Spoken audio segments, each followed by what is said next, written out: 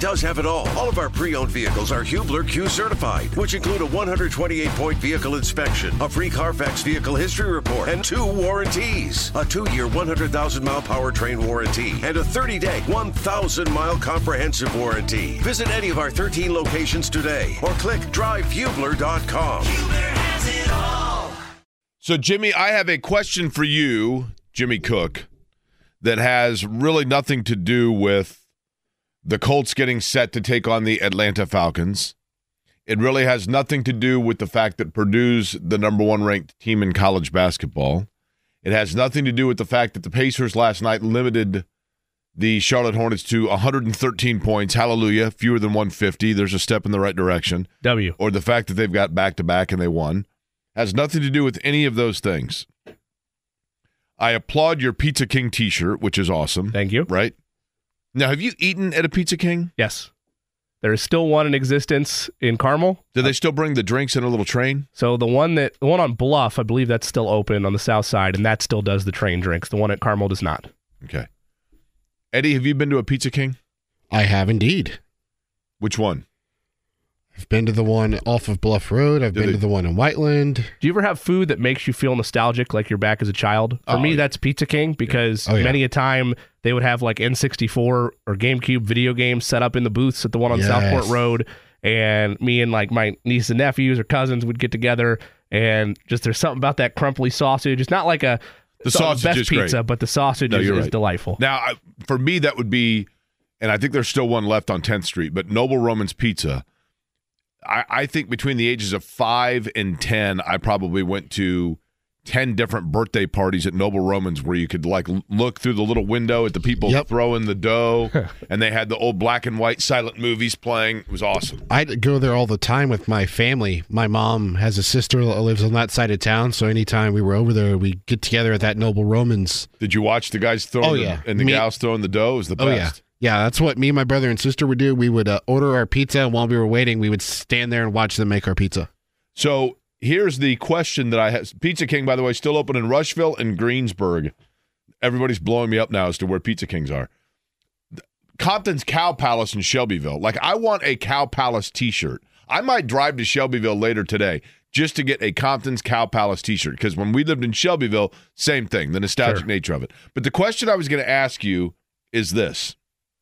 Today is Thursday, and we are the 21st of December, correct? That is correct.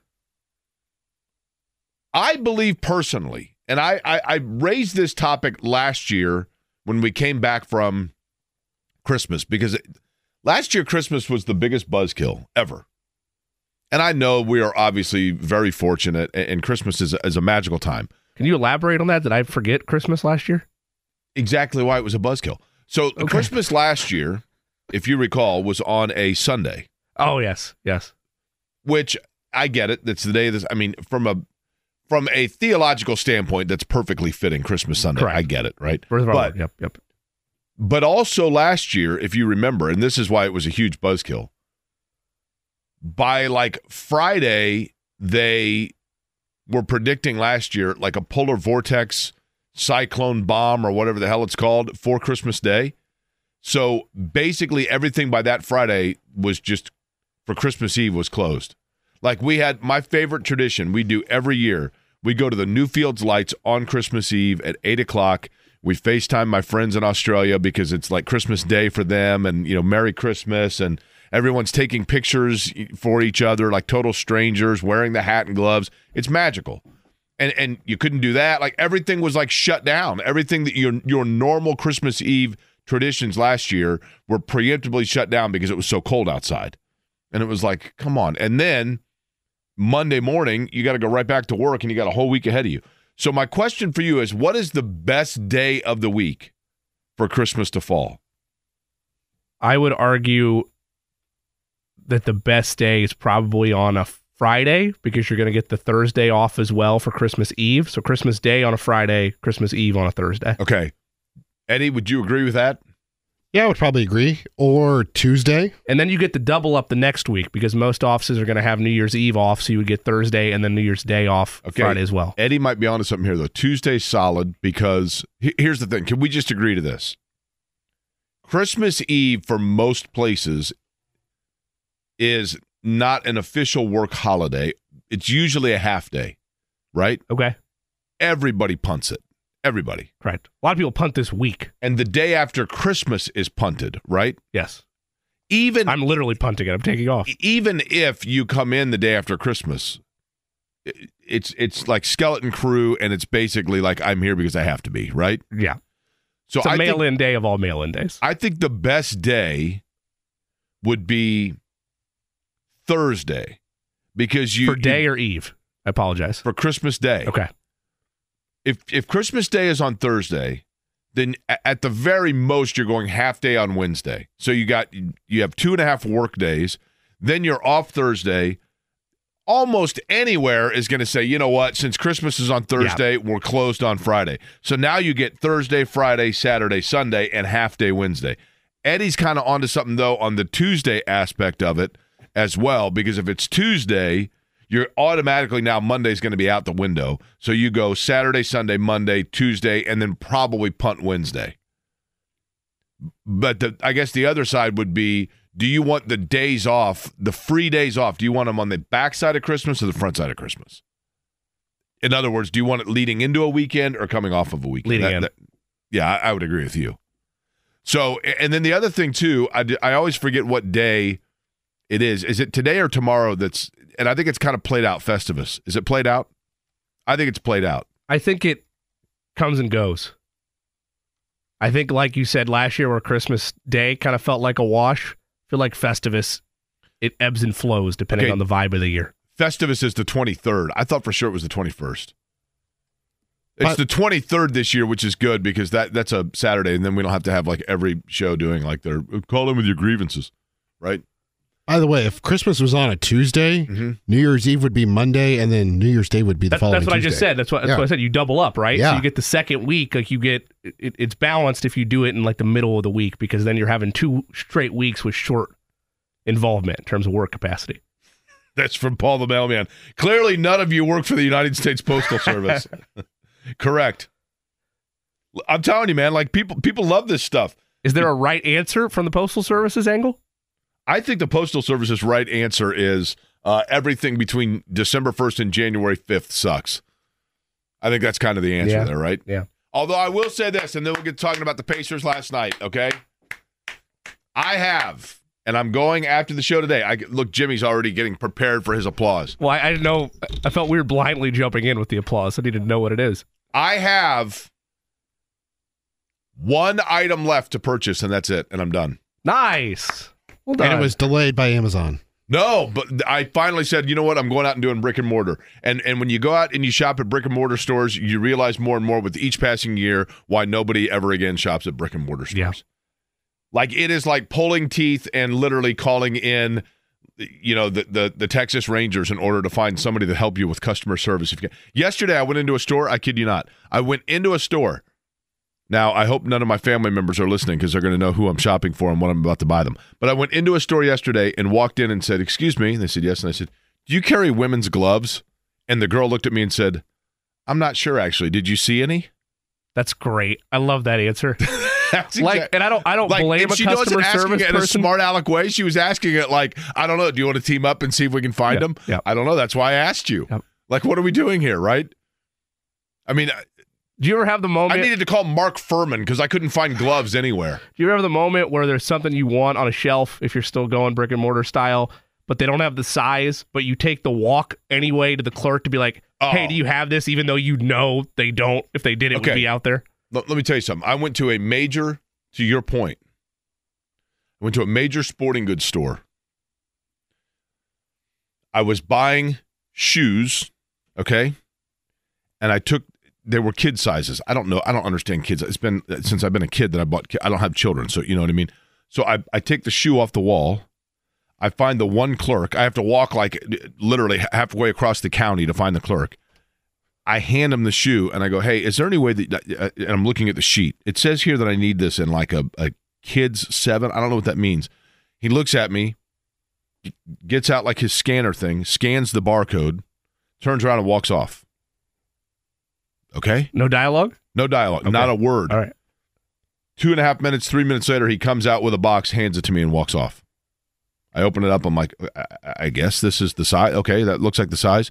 So then I go to the register, set it down. 2 different size shoes in there. They did have the right size. Darn. But I said, Good guess. So the guy rings me up, and I said, actually, you know what? I need a gift receipt as well. Can you put a gift receipt in there? I don't know how to do that. Okay, well, can you put a receipt in then, and I'll tear it off? Well, hang on. Calls the manager over. The manager goes, I'm sorry, sir. We can only do gift receipts at the register, that register right there. Oh, my goodness. Okay. Well, it sounds to me like you're going to be moving me over to that register and ringing me out so I can get a gift receipt, right? So they get me the gift receipt.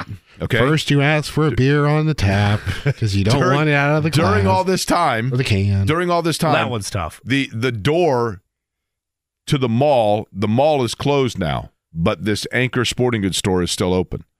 So I go, oh, the mall just closed? Yes, they close at 9. We close at 10. I go, oh, okay, well, there are still people milling around. Obviously, the stores are closed, but the walkway of the mall, because I'm parked at the other end of the mall. Now, you got to walk around. They made me walk outside and walk around, which is fine. I'm a totally able and capable. But I'm like, so if my mom was by herself, you would make her leave and walk all the way around the exterior of the mall? Steps are important, Jake. I mean, regardless come on, of age. man. Common sense. So what you're saying is you're going to have the next cold in here. This was actually like a week ago. I did survive that. Oh. That I can survive. Sitting in here in the amoeba dish that is the two of you with all the Petri dish? Yeah, of the Petri dish of the colds flying around is probably a different story. Okay, so last night at the Fieldhouse, Pacers winning over Charlotte. Now the question becomes, what do they get tonight in terms of the back-to-back? And did they prepare themselves for the back-to-back? Now, Eddie, you pointed out, when it comes to the starters last night, one of the benefits, I guess, of kind of getting a runaway game like that, you did what you needed in the fact that you could kind of keep some guys fresh, and perhaps they spared some people for tonight. Yeah, I mean, when you win 114 to 113, most likely your starters, you're not going to see significant amount of time. And out of the starting 5, Bruce Brown and Tyrese Halliburton played the most minutes, and that was 28. The others, Buddy Hield, 26, Miles Turner, 25, Obi Toppin played 23. Benedict Mathurin also played 28. So they're going to be relatively fresh tonight, and what's probably going to be like a playoff-like atmosphere simply because of Ja Morant's first game at home in Memphis since coming off that 25-game suspension. So, yeah, I think it was critical for them to play as few minutes as they could last night just so that they're fresh for the second night of a back-to-back on the road. I hope, by the way, with them playing, and I know that he has obviously become a pretty polarizing figure. And Ja Morant is a tremendous talent, unquestionably. But I do, there are clearly some issues with Ja Morant, right? And he, and I don't even know if I have no idea. I may be saying something that's like the most common knowledge of all time. I'm not even certain. But he definitely, when he was away, I think he did go to a rehab, right? And has had some personal issues, I think, that just stem very deep.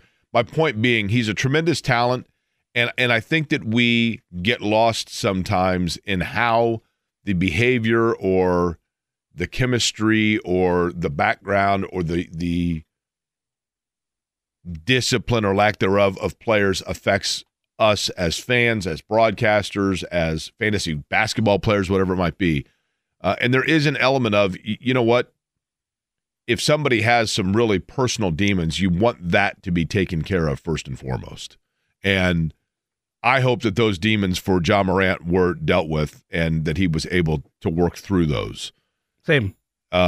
He's a wonderful player. There's no doubt about it. He has absolutely, without question, some things that you hope he took care of because he was riding, Jimmy, I think, right razor thin, a line of potentially getting himself removed from not just the fame and fortune that comes with the NBA, but just a lifestyle and an opportunity for himself and his family. And he was as good as he is, man. I think he was riding it close there, to be honest with you. He was getting close to extinguishing opportunity. Yeah, there's no doubt about that. I mean, that's why the league levied what they did, but we're still, in a lot of regards, supportive of Ja. But yeah, 25 games is what he winds up missing. Hadn't played an official NBA game per his account in 8 months.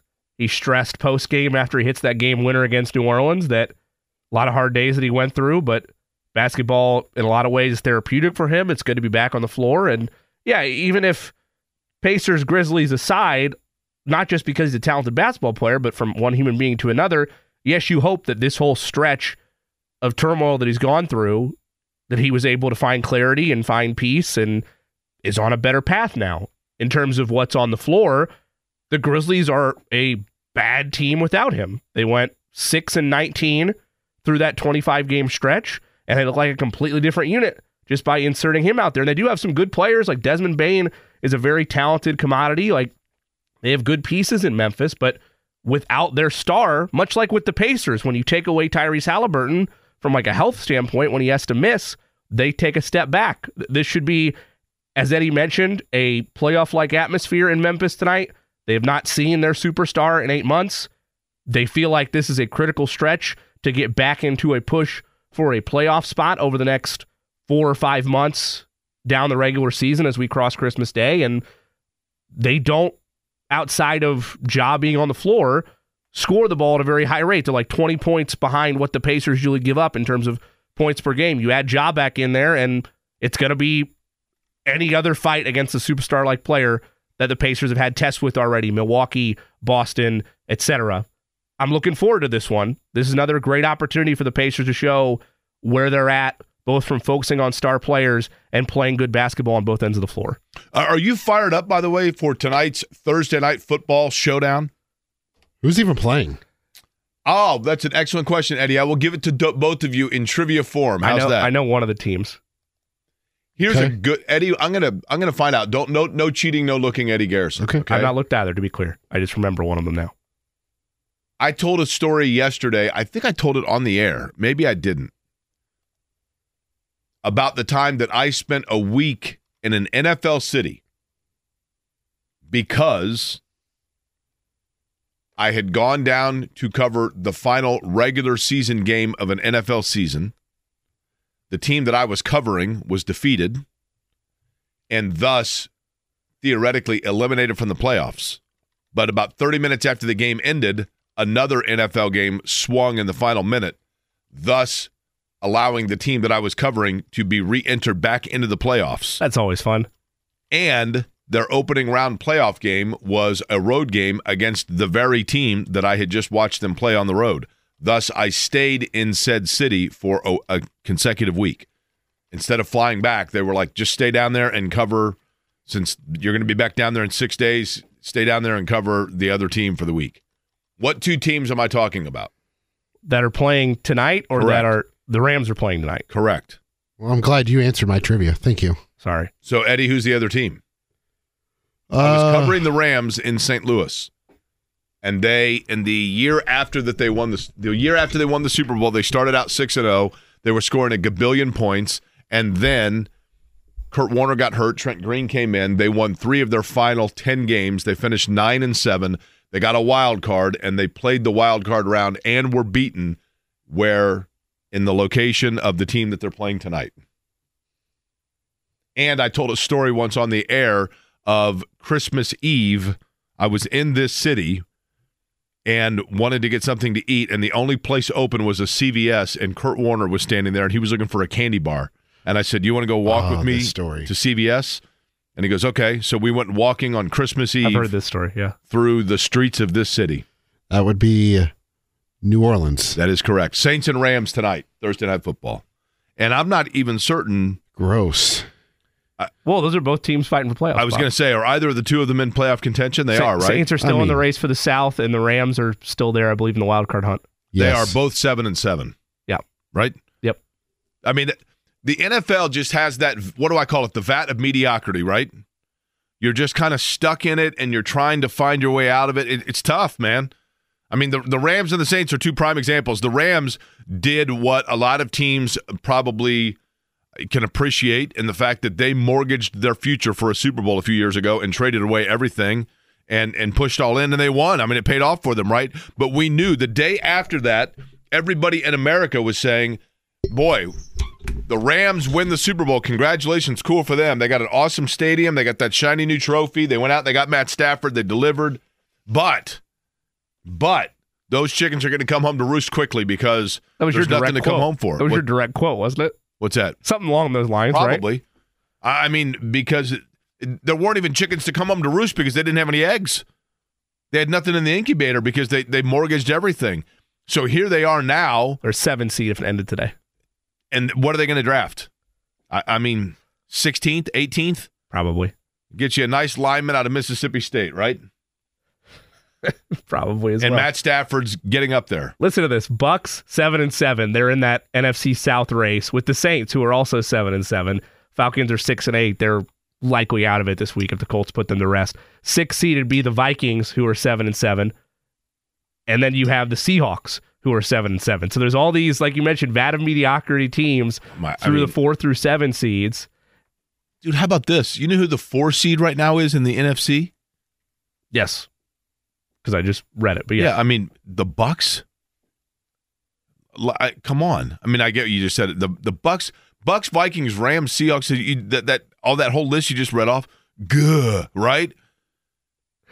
I mean, the Eagles are a 5 seed right now, and 10-4. I love divisions. I mean, look. I do really love divisions, to be clear. Like, I know there's some people that hate them and think that they're stupid and that it's not fair for teams to go 10-4, another one to go 7-7. I love the havoc of that. I love the idea of being a division winner and getting a home game. I mean, Philly is clearly backpedaling. But that's the thing about the NFL. It is so, the league really is. I remember the Colts used to, when you'd go into the Colts workout room, you'd go into the Colts training rooms, they would have up on the wall the schedule, and it was broken down into quarters. First quarter of the season, second quarter. And they never got – that kind of was a Tony Dungy thing. And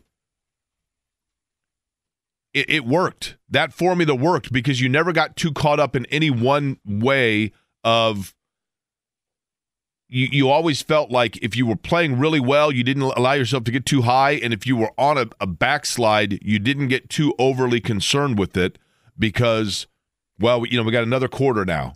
We put that quarter behind us, we go to the next one. Because the league really is that fractured. It is very difficult it is amazing.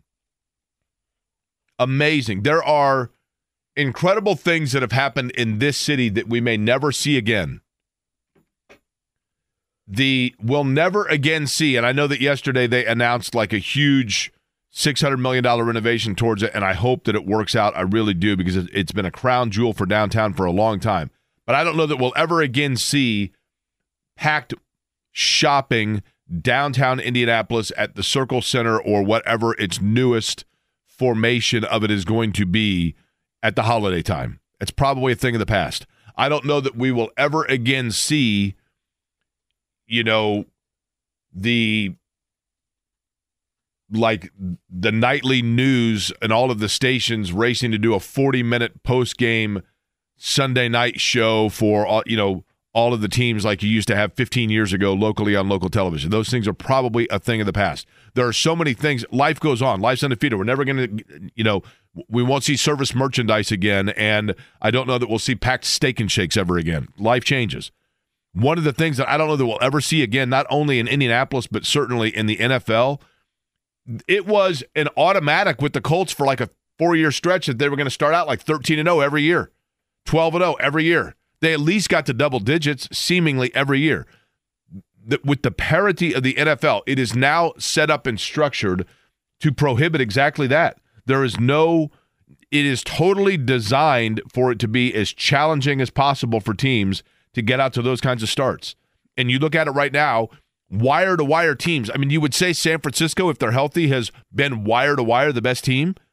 San Francisco is really the only team, and maybe Baltimore, that hasn't had any sort of snafu or games where you come off of it and go, man, they've been really exposed. Every other team in the league has a weakness, has an Achilles. Some of it's self-inflicted, but every team in the league has something that you can exploit and that makes them susceptible. Everybody. And that's by design, admittedly, and it's part of what creates the chaos and the havoc of a team like Philadelphia that was the creme de la creme of the league 6 weeks ago, now finding themselves as a 5 seed.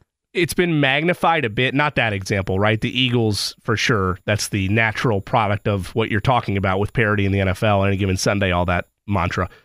But it's been magnified this year because of all the injuries at the most important position. Like Joe Burrow going down, the loss of Deshaun Watson, like top quarterbacks missing extended time, C.J. Stroud's missed some time. Like there's been absences at the most important position at the sport for contenders that you would have thought previously were shoo-ins. That and the Bills, which it's probably the only offseason prediction that Eddie and I got right, but we had our bold predictions in August of which teams would miss the playoffs that made it a year ago, and we chose Buffalo. Outside of that, which is the chaos of the NFL, and they still might make the postseason, I think it's been magnified by the quarterback play that's allowed a lot of mediocrity. That vat of mediocrity, as you mentioned, Jake, has extended from 6 seed below to like 4 seed below in both conferences. How about this? And I know that you're making this point. This is what's crazy. If the playoffs began today, which they don't, so it's an irrelevant point, but if they did, the Philadelphia Eagles are going on the road to take on either Tampa, New Orleans, or Atlanta, right? Speaking of on the road, we're going to do exactly that. It is time for, do you have what combos? What are you going with, Pizza King? Yeah, we'll get a Pizza King pizza to go. If we're going down to Atlanta, Georgia, we're stopping at Buc-ee's, and I'm getting some jerky and some beaver nuggets. What about, and then once we get there, we'll have the varsity. You ever eaten at the varsity? Please, got to get some varsity. I have not. Oh, varsity's great, but Buc-ee's good call. Because we're doing the Thursday road trip, and we're heading down to Atlanta to preview Colts and Falcons. We're doing it next. Life is so much more than a diagnosis. It's about sharing time with those you love, hanging with friends who lift you up, and experiencing all those moments that bring you joy. All hits, no skips. Learn more about Kisqali Ribociclib 200 milligrams at KISQALI.com and talk to your doctor to see if Kisqali is right for you. So long live singing to the oldies, jamming out to something new, and everything in between. Thanks, as always, to AAA for making it possible for us to road trip down to Atlanta, stopping in Buc-ee's probably twice on the way down, and then the varsity once we get there. Joining us now as part of the road trip to talk about the Colts and the Falcons, our friend from 92.9 The Game in Atlanta, John Chuckery, joins us. John, I'm going to get right to the burning question, which is we had heard some discussion at the beginning of the week that Atlanta still was perhaps unclear on who their starting quarterback was going to be. It appears as though it's going to be a guy that beat the Colts a year ago in a different uniform. Who's going to be under center when things begin for the Falcons this weekend? Yeah, it's Taylor Heineke, and that's been announced, and he is listed as number 1 on the depth chart. So they have made the move to bench Desmond Ridder for the second time, and Taylor Heineke will start at quarterback. Does that in any way change Atlanta's scheme or their approach or the style in which they play? Is it any curveball for Indianapolis? Even though I know there's tape on him and they've he's played before, but does it change the way they play versus what they try to do with Ridder? I don't think so. I mean, look, we've been down this road before, and my personal opinion is Taylor Heineke doesn't give them any better chance to win this game. Look, their identity is still to run the football first. They have the second most rushing attempts in the NFL. They led the league in rush attempts last year. Their bread and butter is to run the football and then go off a play action from there. So I don't think it really changes anything, but there comes a point where when your quarterback turns the football over at the alarming rates that Desmond Ridder did, you have to do something. Now, it's not really an ideal situation for a Taylor Heineke, but again, at some point you have to do something different than what you've been doing. John, when you look at this roster, especially offensively from afar, Bijan Robinson, Drake London, Kyle Pitts, a lot of people look at that and say it's a lot of playmaking weapons that are available on offense, but you mentioned the struggles at quarterback and just struggles as a whole with this team.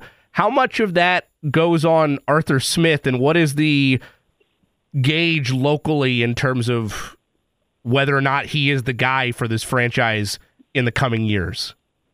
Well, if you take the pulse of fans, it's about 95. Well, let me put it like this: 98-2 that everybody wants him gone. Now, the owner has come out and said, and he did an interview here recently. Look, they'll evaluate everything and they'll let the season play out. And I get that. If you know Arthur Blank at all, he's not going to just knee-jerk reaction. But folks are done, as a fan base with Arthur Smith. I mean, the lack of creativity at times in the red zone is maddening.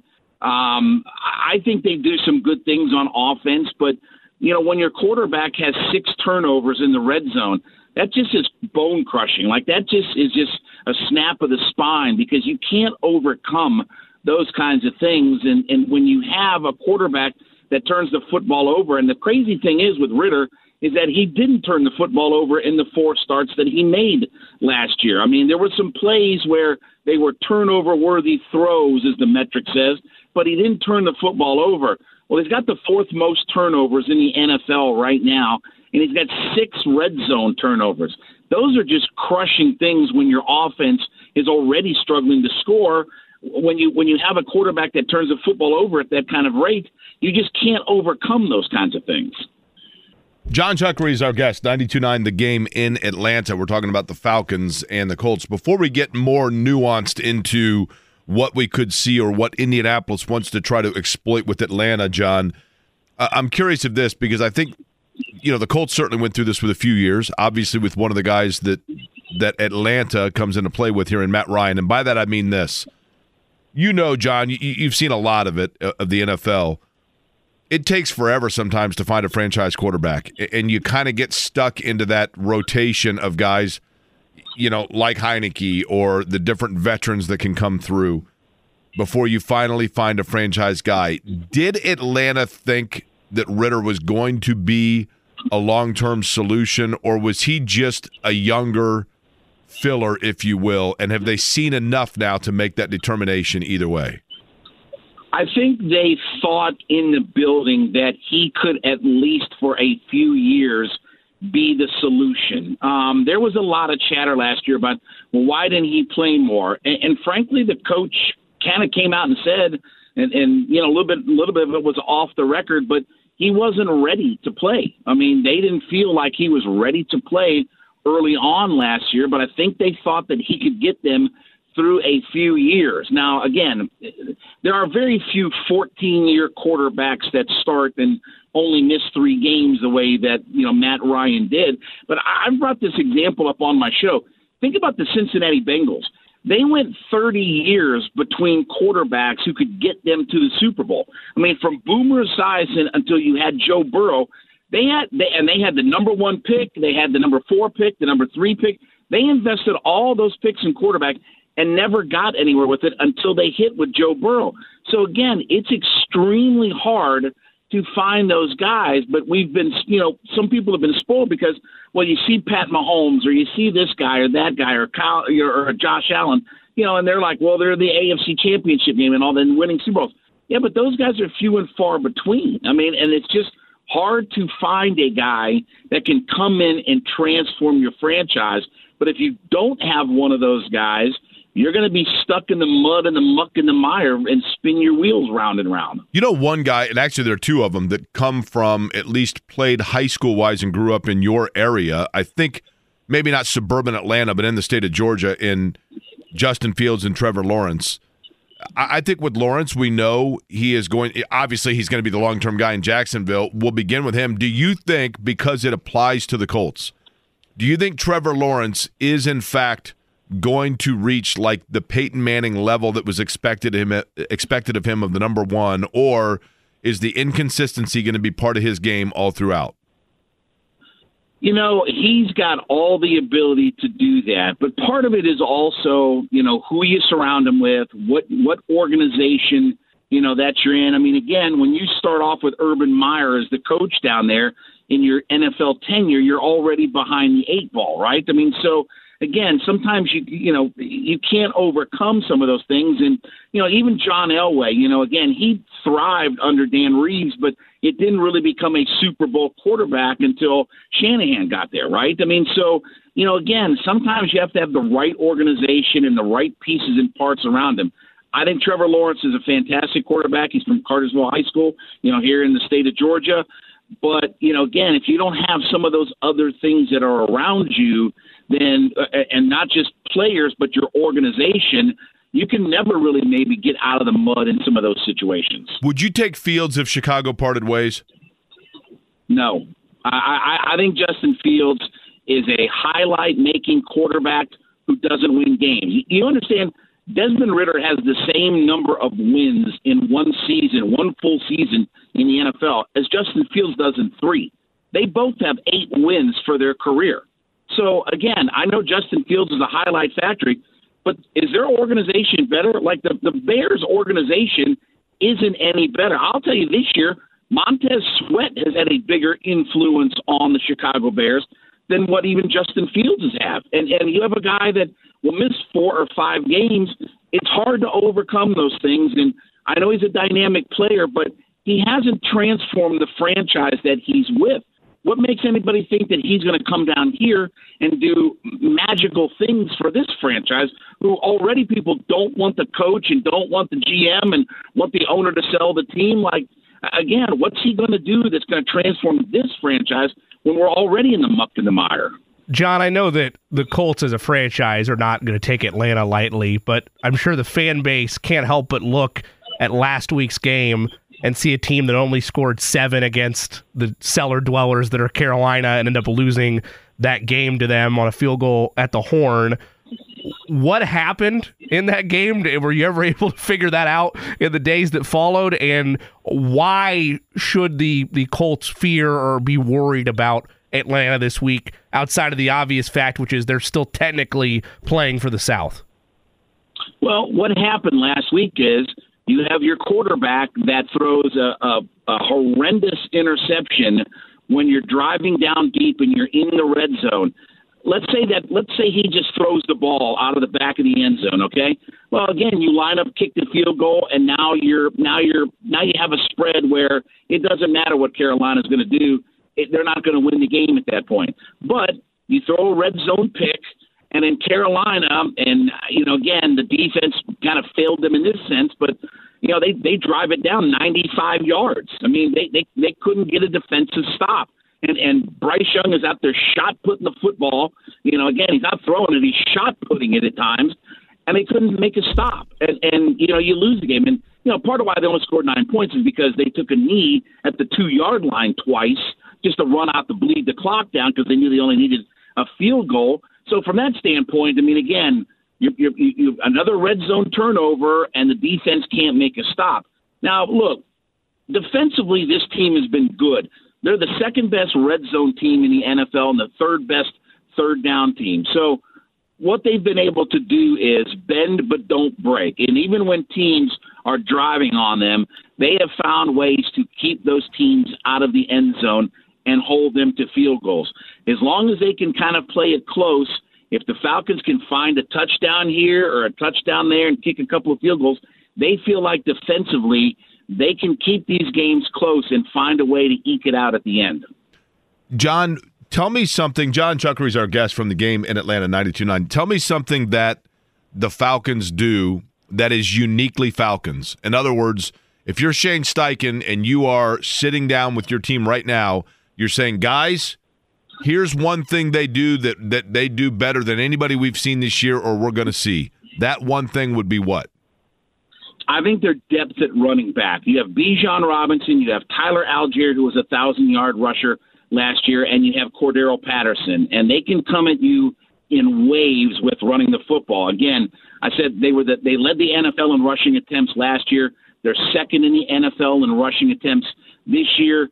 They can come at you in waves. So they have 3 running backs that can accumulate yards, whether that's Algier and Patterson up the middle or Bijan breaking it around the outside. So they can mix up their running game as well as anybody. Again, they can go inside or go around you, but that's the thing that they rely on is the fact that they're a run-first identity type of team. They had the highest percentage of running plays in the NFL last year, and they've tried to balance that out a little bit more, but they can come at you in waves in their running game. Okay, other side of that would be this, John Chuckery, and that is when it comes to scouting Atlanta, Indianapolis is licking their chops over the fact that Atlanta's biggest Achilles is? The idea that you can move the ball on Atlanta's defense. They don't allow you to score touchdowns, but you can move the ball from 20 to 20 against them. So you can accumulate yards against them defensively. But again, they've been bend but don't break. They have the second best red zone defense, like I said, in the NFL. They don't give up a lot of touchdowns. They've only given up 5 rushing touchdowns on the season. So they don't give up a lot of touchdowns, but you can definitely move the football against them. John, another question for you that has nothing to do with this Colts-Falcons, but I'm going to do a buy one, get one since we have you here, okay? We are a couple of months away here in Indianapolis for the first time since 1985 of hosting the NBA All-Star Game. I think people got a sense of the magnitude of it when they saw the ticket prices that sold out like very, very quickly. But Atlanta's had 2 of them in the last 20 years, one of them just a couple of years ago. I assume that you were around for it. Just in terms of the flavor, the event, the excitement, the buzz, tell me what people in Indianapolis should anticipate and what they may be surprised by or, just come to expect with the All-Star Game coming here in a couple months.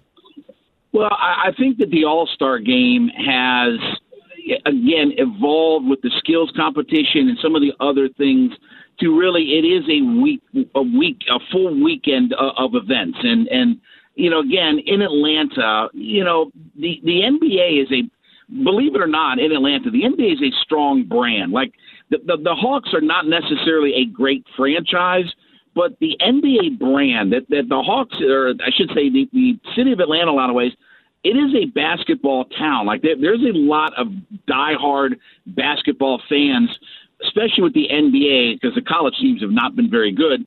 But there is a real dedicated fan base to the NBA in Atlanta. And look, Atlanta's a party city.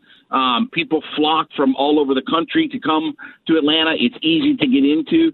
So it's really become just a whole weekend filled with events. And, that's the thing about the All-Star Game now is, it's more than just the slam dunk contest and the three-point. Like, they do a lot of different things that go on with the rookie game and all this kind of stuff. It really is a full weekend of events. So it's a lot of fun.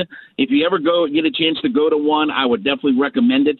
But to your point, yeah, I mean, you're going to pay through the nose for those kinds of things, but it is a lot of fun if you can be at some of those events.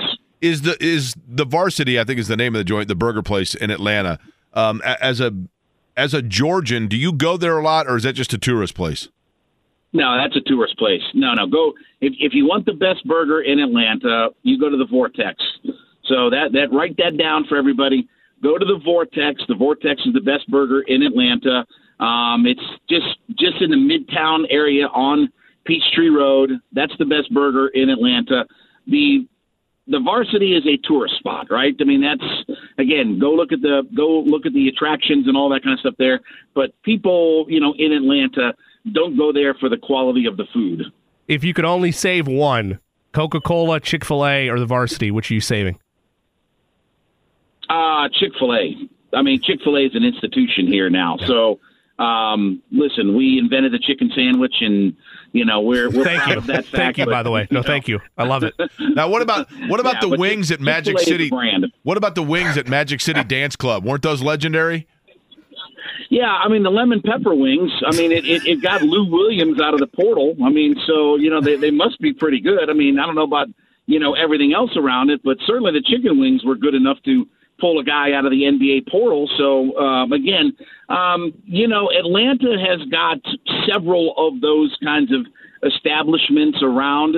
So we're not lacking in those kinds of environments. So, whether it's chicken wings or in the old days, it used to be the prime rib buffets for $3.99 at some of those places. Not that I've never been there, but anyway. That's what you hear, right? It's a great town for all of the kinds of things. You can do fun stuff, you can do family stuff, and then you can get into full onslaught debauchery. I like that. Hey, John, it's always a pleasure, man, and certainly Whoever would have guessed, to be honest with you, whoever would have guessed back in August that we'd be discussing a game that has playoff implications for both sides, the Colts and the Falcons, but that's exactly what's on the line down in Hotlanta this weekend. Do you guys say Hotlanta? Is that a tourist thing too? No, that's a tourist thing. We scoff at people who say Hotlanta. I mean,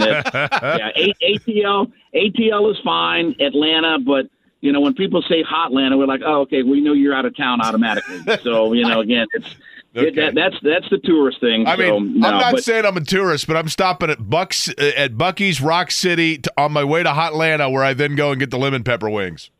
Well, listen, Buc-ee's has become the phenomenon, here in the state of Georgia. So Buc-ee's is definitely the place that, look, you can load up at Buc-ee's. I highly recommend if you're going to go somewhere, stop at a Buc-ee's, and it's a glorified gas station, but it's unlike anything that you've ever seen. Like, it's crazy how good it is. It's like Walmart and Disney World had a kid with clean bathrooms. Yep. It's unreal. Absolutely. Yep. Hey, John, appreciate it as always, man. Thanks, guys. Appreciate it. Thank you. Again, John Chuckery, our friend down in Atlanta, 92.9 The Game. Good stuff. Now, I'm a little disappointed, though, Jimmy. Little disappointed. So what?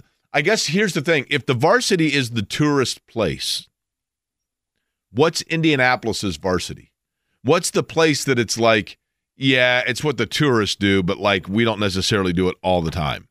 Because everybody here loves St. Elmo, so it wouldn't be that, right? I need to think on that. I don't know that we have it. That's the thing, right? Like, we don't have, like, the place that, like, if somebody's like, oh, and like, I remember this. There's a guy named Michael Gross who was an actor, and he played Stephen Keaton on Family Ties, right? 35 years ago, almost 40 years ago. But when I was working at WIBC with Terry Stacey 17 years ago, we had him on for something. He was promoting something. We had him on. And he was like, Indianapolis, I love that city. Every time I come there, I got to go to Union Station. And I'm like, okay, well, first off, Union Station's been closed for like 20 years.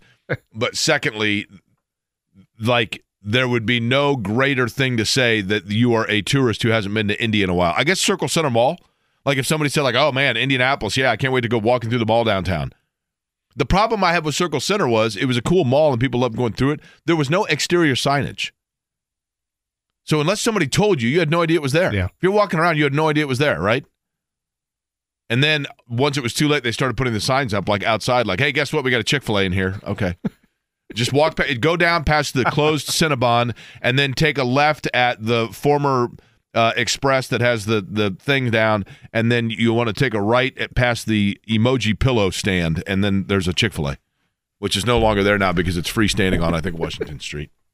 I'm just saying. I don't know. I got a lot of neuroticism running through me today. What can I say? Matt Taylor, by the way, going to join us 2 o'clock. We'll talk more about the Colts as the Colts and Falcons in the vat of mediocrity.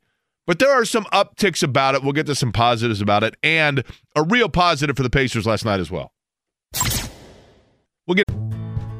Life is so much more than a diagnosis. It's about sharing time with those you love, hanging with friends who lift you up, and experiencing all those moments that bring you joy. All hits, no skips. Learn more about Kisqali Ribociclib 200 milligrams at KISQALI.com and talk to your doctor to see if Kisqali is right for you. So long live singing to the oldies, jamming out to something new, and everything in between. Into the Pacers and Hornets coming up here a couple of minutes, top of the hour. Jimmy, we were talking about places that if you were a tourist, you would visit in Indianapolis, right? Correct. Several people pointing out the Red Garter. Centrally located. You want to avoid the shooting judges, right? Wasn't that out at or the White Castle?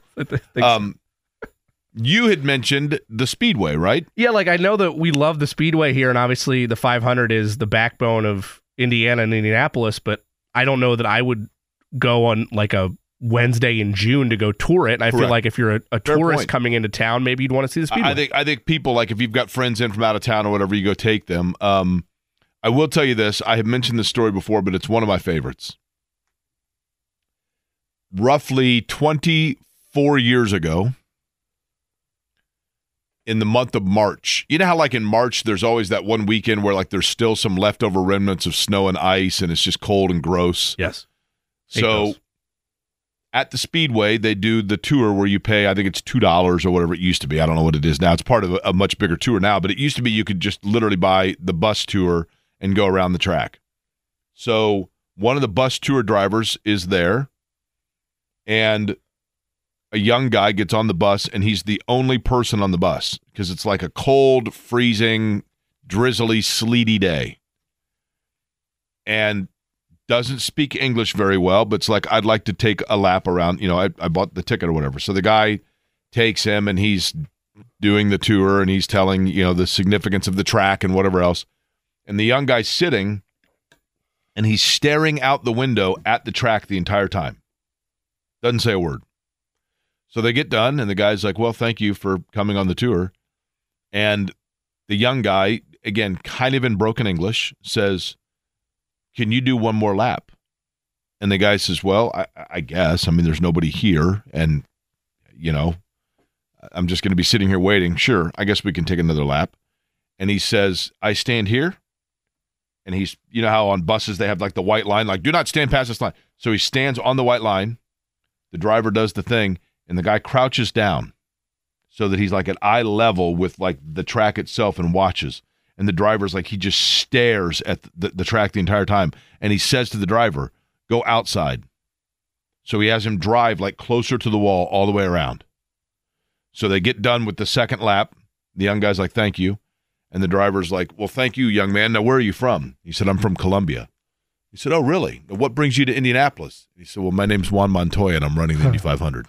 And that was the first time I asked Montoya, and he verified that. He goes, yeah, the first time I ever took a ride around, I was doing a seat fitting at Ganassi. We had a break. I went over to the Speedway. I did it, and I asked him for the second because I wanted to see the outside line and assess the grooves of the track. That's really cool. 3 months later, he led 167 laps and won his debut Indy 500. Life is so much more than a diagnosis. It's about sharing time with those you love, hanging with friends who lift you up, and experiencing all those moments that bring you joy. All hits, no skips. Learn more about Kisqali Ribociclib 200 milligrams at KISQALI.com and talk to your doctor to see if Kisqali is right for you. So long live singing to the oldies, jamming out to something new, and everything in between. I have a theory about this song, which is a fabulous song. My theory is this is the one song that, like, no one can remember exactly the first time they heard it. You just feel like you've always known it. Haven't you just always kind of known this song? Yes. But I can point to, like, maybe not the first time, but where I hear it all the time, and I joked with you about it during the break, but Taco Bell often co-ops it when the beefy melt burrito or something like that is back in the menu lineup, and you get the I'll stop the world to melt with you. Very clever. But you probably knew the first time you heard it, you knew that was the lyric coming up because you're like, I've just always known the song. It's melt with you. You know what I mean? Yeah. I saw them, by the way, at Hi-Fi. I guess it was in like October maybe, and I loved it because Modern English comes out. I literally was like, I want to go see it because I want to see that song live, period. And we went there, and the guy came out, the lead singer. They start performing, and he says right off the top, he's like, look, I get it. You all are here to hear one song. Like, he totally got it. People only knew one song by them. And they did like 12 songs, and then at the end, he's like, well, I guess we'll do it now. And they closed with that song, and it was pretty awesome. I thought it was going to turn the other way and be like, well, we know you're only here for one thing. We're not playing it. Sorry. Can you imagine? There'd have been a riot. Right? I mean, come on. Pacers last night, winners over the Hornets at the Fieldhouse. I guess the reality is this, Jimmy. For a team that was starting to kind of backpedal and slide a little bit, which admittedly they were doing, the Pacers, we've made a lot of it. Since the play-in tournament, they just have not been the same, clearly. I mean, losing, three straight? I mean, you had obviously four straight, sorry. Milwaukee, Washington, Minnesota, and L.A. Defensively, just a huge issue.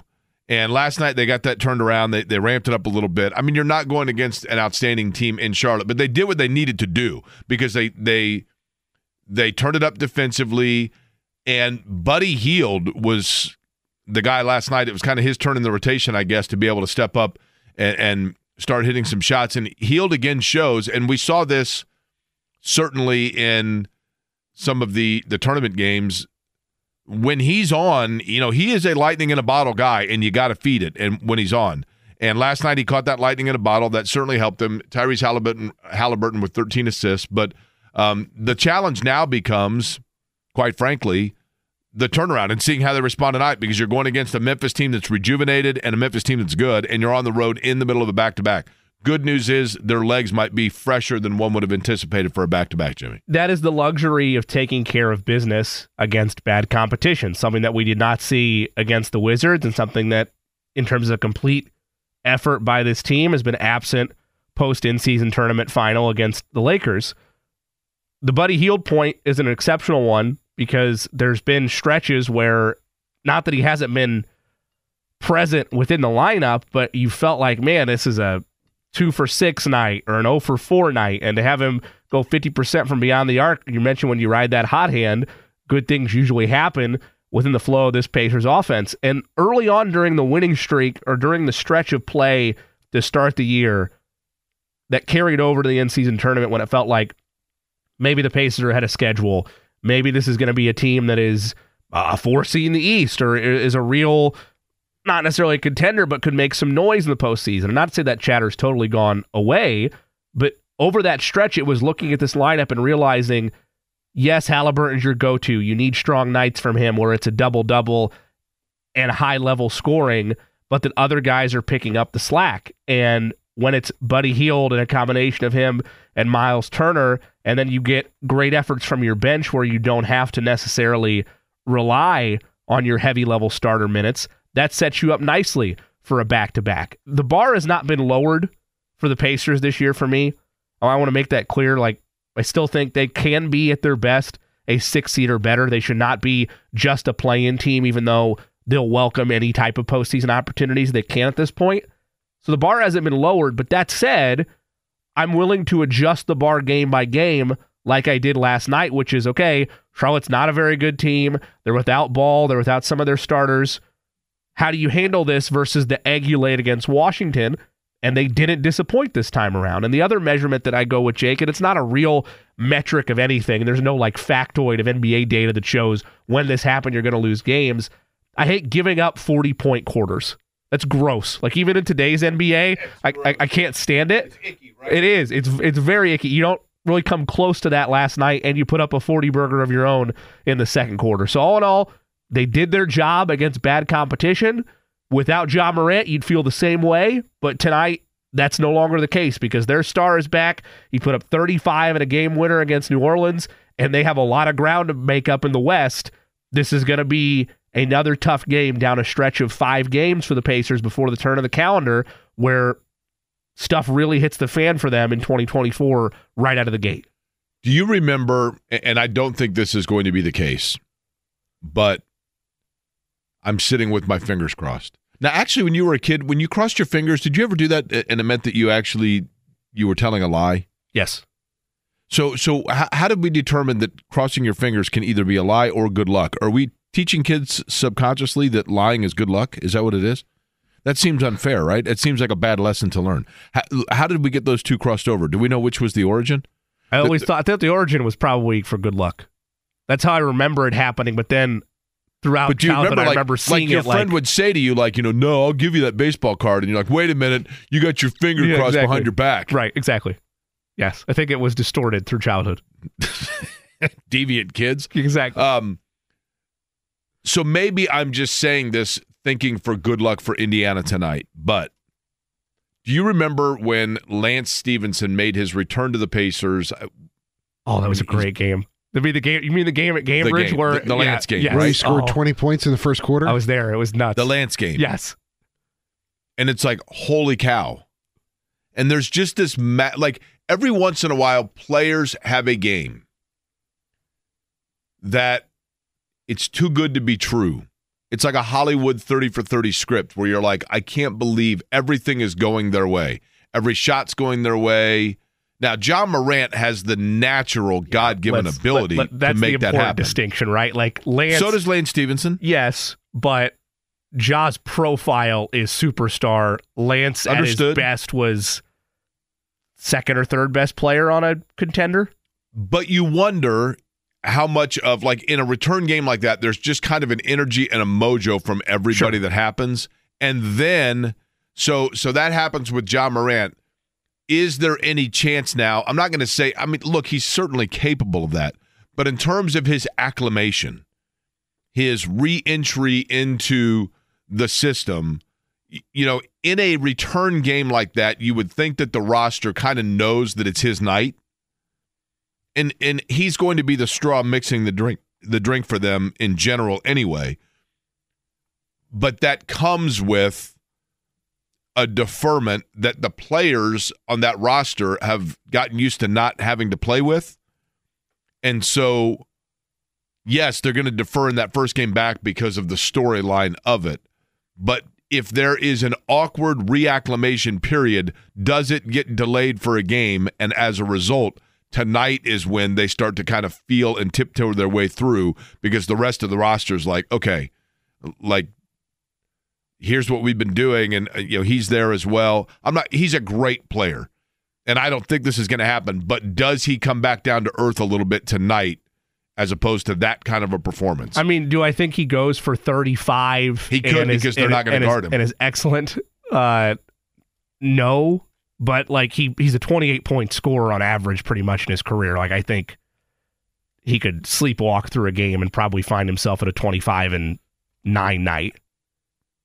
Would you agree with that, Eddie? Like, I just feel like in terms of the player that he is, I'm not saying that he's going to have quite the heroics that he did against New Orleans, but I wouldn't rule it as impossible. I could see it again tonight simply because of the way the Pacers play defense. They want to run everyone off the three-point line, facilitate everyone inside. I mean, there's a reason why they give up the most points in the paint. And you've got one of the most athletic and best players in the NBA in Ja Morant, who scores the majority of his points right there at the rim inside the painted area. So if that's an area the Pacers struggle and it's where he excels, I think he could have a really big game tonight. They talked about that. I can't remember which podcast it was, but an NBA podcast I was listening to, especially the game winner. Like, it's so rare in today's NBA to see a player actually go to the rim at the buzzer to go get the win. No, you're right. And his body control in those situations is amazing. I mean, he is an amazing talent. There's no doubt about it. There could be a hangover tonight, Jake. Like, I'm not fully putting that to bed. Like, I think that's a fair point. You have that electric first game back, and now you're at home where the energy is 10 times greater, and everybody's so happy to have you back. Are you due for a letdown? Like, I don't think that's impossible, but I still think even a letdown game for him would be still getting 25. I think, I am correct in this. My favorite player in the NBA plays for the Grizzlies. You know that, right? Have we been doing this show long enough together for you guys to know yet who my favorite player in the NBA is? Steven Adams? Nope. Although he does look like one of the fellas from Superman. Eddie?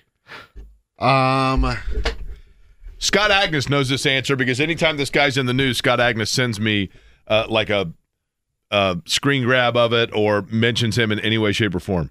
Derrick Rose? Nope. I mean, he's also out. I'm naming Paris is in here hanging out. Paris, you got a guess? Here's the roster. Is it Marcus Smart? Nope. My favorite player in the NBA, bar none. Oh. Desmond Bane? Nope. I do like Desmond Bane, though, because his mom was our bartender at Fridays, and she was great. Desmond Bane of the Memphis Grizzlies. I've mentioned this before. I'll repeat it. Richmond, Indiana native, very small school. Desmond Bane's mother was a volleyball player in high school. His grandfather, so his mother's father, was an all-star out of Richmond, Indiana. I believe the 73 or 74 all-star team. Indiana all-star out of Richmond. Here's your roster. You got Jaren Jackson Jr., who's from Indianapolis, right? Is it the starting center? I don't know if he's the starting center, but that is the position he occupies. Bismack Biyombo. Bismack Biyombo is my favorite player in the NBA. Now, you know why he's my favorite player in the NBA, don't you? Because you love saying his name? Because his name is Bismack Biyombo. That's right. Why we have done the show long enough. I remember you saying that exactly. He is the great Bismack Biyombo. Listen, he's a value, too. Like, this guy is my hero because he just keeps going out and getting contracts, right, by just being a solid citizen. He's a solid citizen. He goes out, he sets a few screens, he gets a few rebounds. Look at this stat that he had in that game against New Orleans, okay? Bismack Biyombo, 22 minutes played, 4 of 5 from the floor, okay? So he's not demanding shots. And when he gets the ball and he decides to shoot, 80% of the time he scores, right? Didn't take any threes. He knows his limitation, right? Didn't shoot any free throws because he's only getting the ball 5 times and he's hitting in 80% of those. He picked up, how about this, 2 rebounds? Not 1, but 2. He's like, you want a rebound? I'll get you a rebound. Do you want a second one? Because I can do that too. He did. And that's what you want from your center over 22 minutes is 2 rebounds, right? He had a steal and a block. He added a block, right? His biggest claim to fame is when the national narrative was being put on that the Raptors were going to beat the Cavs in the Eastern Conference Finals in 2016, and he had a couple like high-level games and they lost in 6.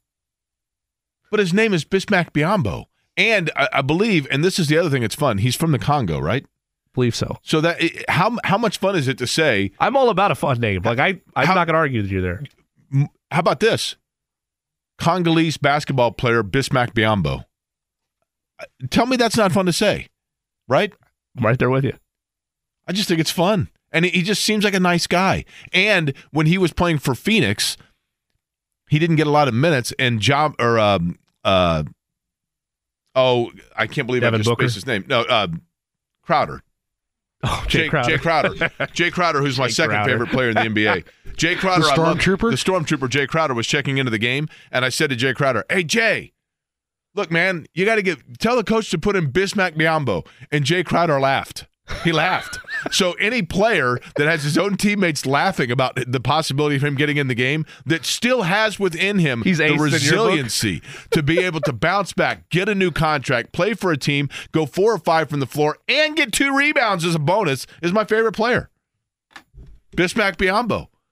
My goal, Eddie Garrison, here is your responsibility in 2024. Oh, please get Bismack Biyombo on the show. If you get Bismack Biyombo on this show, I will go out on Monument Circle and do cartwheels. Well, make sure you have your hard hat on. The show. What's that? Make sure you have your hard hat on. That's right. I will not do it around the fenced area that has the stairs that have yet to be repaired. We might need a permit to do that. Like there's a lot of legality there. That is correct. A waiver. But can you imagine if Bismack Biyombo comes on this show, I will be a blubbering fool that it'd be like if I was trying to talk to Kathy Frisch when I was a sophomore at North Central. Hey, Kevin Pritchard, Chad Buchanan, if you're listening, just go out there and trade for him so Jake can be happy. Oh, can you imagine? I'd give up right now Halliburton for Bismack Biyombo straight up. Let's go. Okay. Let's go. Okay. I'm all for it, right? I'll go to Stephen Barry's, which isn't even around anymore, and I'll buy a Bismack Biyombo jersey is like the Cleveland, that Cleveland Brown jersey that has all the different quarterbacks? 30, yes. A Bismack Biyombo jersey of where he's played. How many franchises has he played with? Okay, Eddie, here is the Christmas gift for Jake, but we're going to ruin it because he's here. We get a framed collage of big jerseys, and it's just every spot Biyombo's played for in his career. Do you know where he's played, by the way? Well, I know Toronto. I know now Phoenix. Orlando, I believe, for a little Charlotte, bit. Toronto, Orlando, Phoenix, and Memphis. Do you know how you make it that far? He has a Bobcats and a Hornets jersey. Got a lot of grit. By being a solid guy. Bobcats and Hornets, that's rare. That's like upper quartile of the upper quartile. Indeed. Rare air. You make it that long and you play for that many. Because here's the thing. There are guys in the league.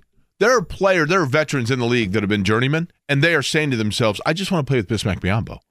So he is brought in to bring in. I mean, he's like, they want Tyrese Halliburton to bring players here. Bismack Biyombo bring him here because he's played with all of them, right? And in addition to that, here's the other thing about Bismack Biyombo. Like, I can relate to this guy, right? I can relate to him because my track record of media outlets in Indianapolis that I've been released from and then re-signed by is very similar to that of the career of Bismack Biyombo. You know what I mean? Yeah. I mean, like, it's confusing to you guys sometimes when you act, like, people will stop me on the street and they're like, yeah, I see you all the time on Channel 6. I'm like, I haven't been on there in 16 years, but thank you. Staying power right there. Bismack Biyombo, people think of him as an Orlando Magic player, right? I know you don't participate, but there's no prop bets involving Bismack Biyombo tonight, which is sad. I was going to ask you about. I'll make one right now. You ready? Sure, please. Over under. Okay, here we go. Higher total tonight. Uh-oh. Tyrese Halliburton turnovers or Bismack Biyombo rebounds? Bismack Biyombo rebounds. He's averaging 6 a game. If Tyrese turns the ball over 6 times or more, he got 2 rebounds last game in 22 minutes. Bismack Biyombo did. Okay, how about this? Free throws made, or Tyrese Halliburton turnovers? I'll take Halliburton turnovers. Over free throws made? Yes. I will take Halliburton turnovers as well. He attempts about 2 a game. How about Aaron Nesmith's night last night, by the way? Speaking to guys that are 1.9 Prius. Truly efficient players. How about Nesmith last night? Didn't miss a shot from the floor, plays defense. Like, I don't know what it is, Jimmy, and I'm kind of mystified by it. Like, what is the missing ingredient with the Pacers defensively? Because clearly, maybe it's just the teams they're playing, but the thing about the Pacers that is so frustrating and enigmatic about their defense is the fact that there is proof of the fact that they can go out and do it on occasion, but it starts on the wing. And I think one of the things that really hurts them, like if Nesmith is having to guard against bigs, then that takes away one of your players that can guard on the wing. And if you have on the wing like Halliburton and Hield as your 2 line of defense, then that's Miles Turner's block average is going to go up probably, or his foul average, because he's having to be the last line of defense, and it's literally just turnstiles, right? I don't know if this solves the Pacers in terms of long term, like all of a sudden making this acquisition elevates them to NBA Finals contender, but it's the name that's been thrown around in the rumor mill every year for the last 3 years. I saw it pop up again yesterday. So again, it's a rumor mill, it's meaningless, but the build of, like you mentioned, like a Paul George, of a small forward that can do it both ways, what you're missing, OG Anunoby is the name that continues to be in that rumor mill of right. A good fit for the Pacers. I don't know what the cost would be. I don't even know if there's an actual interest there, but that to me is the missing piece, is figuring out that position. Does OG Anunoby have, though, the wing lateral quickness necessary? I think he can like on ball defend. In other words, if you're on the post and Anunoby's guarding you, he's a pretty good defender in that regard. But is he able to step out like 15 feet out and prohibit somebody from getting and making moves through the lane? Does he have the quickness to contend with a first step? He's got 7'2" wingspan, 6'7" on the speed the aspect, wingspan helps, though. For sure. The wingspan will help close some of the gap. I haven't watched a ton of Raptors games this year, but I would think that he has enough speed plus the wingspan to. Doesn't it feel like Orlando or Detroit, either one, seems to have a surplus of guys that are like just 6'7" defense? I don't even know. Orlando's one of the best defensive teams I know. in the league, I even know. though they don't have the record to really show for it. But yes, to answer your question, yes. I mean, it seems like there has to be a team that has Jimmy, a guy. they're 16-10 and 4th in the East. Are they really middle of the pack? Okay, I apologize. Yes. It's my fault. So anyway, the defensive point stands. I was wrong about where they're at in the No, standings. they are. There, though. They're a great defensive team. That's why they're where they're at. Yeah, I mean, you don't need. I think that we get too caught up in. Here's the thing with this Pacers team: Pacers can score, right? They can score. Halliburton can score. Nesmith, when needed, can score. Hield can score. Now, one of these guys is probably going to be giving up, not Halliburton, for what you're looking for. I don't think Nesmith would be one. Hield is probably a possibility, but they can take on somebody who is an offensive liability, because they've got right now 5 guys that are all defensive liabilities in order to complement their offense for the most part. But the line they have to walk, Jake, is the one that you've been hammering home with the cautionary tale that was with the Colts. Is this year at the deadline the time to make that move, or are you forcing and rushing things? Correct. Because they are going to have, I can't remember the exact number, but they're going to have a lot of cap space in the offseason. Do you want to just wait until this season ends and then make your leap? I mean, so much of this league is timing, right? And it's the balance of not overpaying or overgutting your roster for something that might not be what extends your window with Halliburton. I'll tell you, the Pacer player, aside from Paul George, we've mentioned Paul George. If you could go back right now in a time machine, you get your 1.21 gigawatts in a DeLorean. I'd love to have a DeLorean, by the way. I think it'd be awesome. You get a DeLorean, you get your 1 point. What's that? You just can't travel back in time. I know. Well, that's kind of the selling point, but that's correct. All we need is if we knew when the lightning was going to hit the clock tower, then we'd be good to go. So you get in a time machine, you go back. I know Paul George is the obvious answer here, but a Pacer player in terms of what they bring to the table and their style of play that is the perfect player for this year's Pacers roster. Perfect player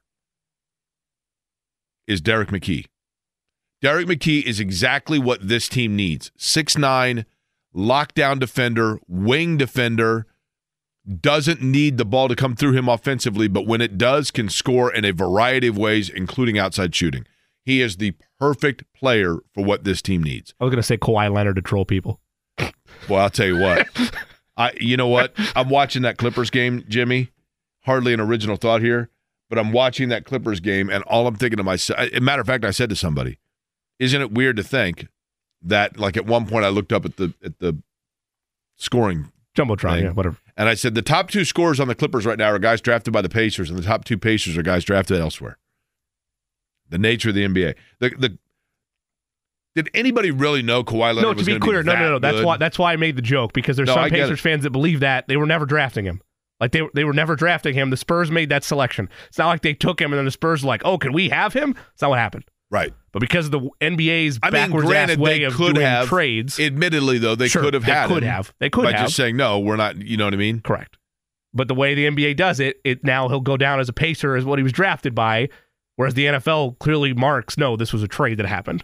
Like he's wearing, I mean, the memories of him wearing the Pacers hat, right? Yeah, him and DeAndre Ayton, the 2 greatest Pacers that ever were. Wait, and probably not maybe ever, but just in the last 10 years. I have a theory now, before we get to, and we're going to do the Jimmy Cook conspiracy theory here, tinfoil hat in just a second. Couple minutes here. So think up one of your weird I need to get in the lab. Hat conspiracies. Here's one of my conspiracy theories. You ready? It was a huge gamble. But I'm not 100% convinced, so I'm not putting the tinfoil hat on, but I'm at least wrapping the hat in tinfoil by saying this.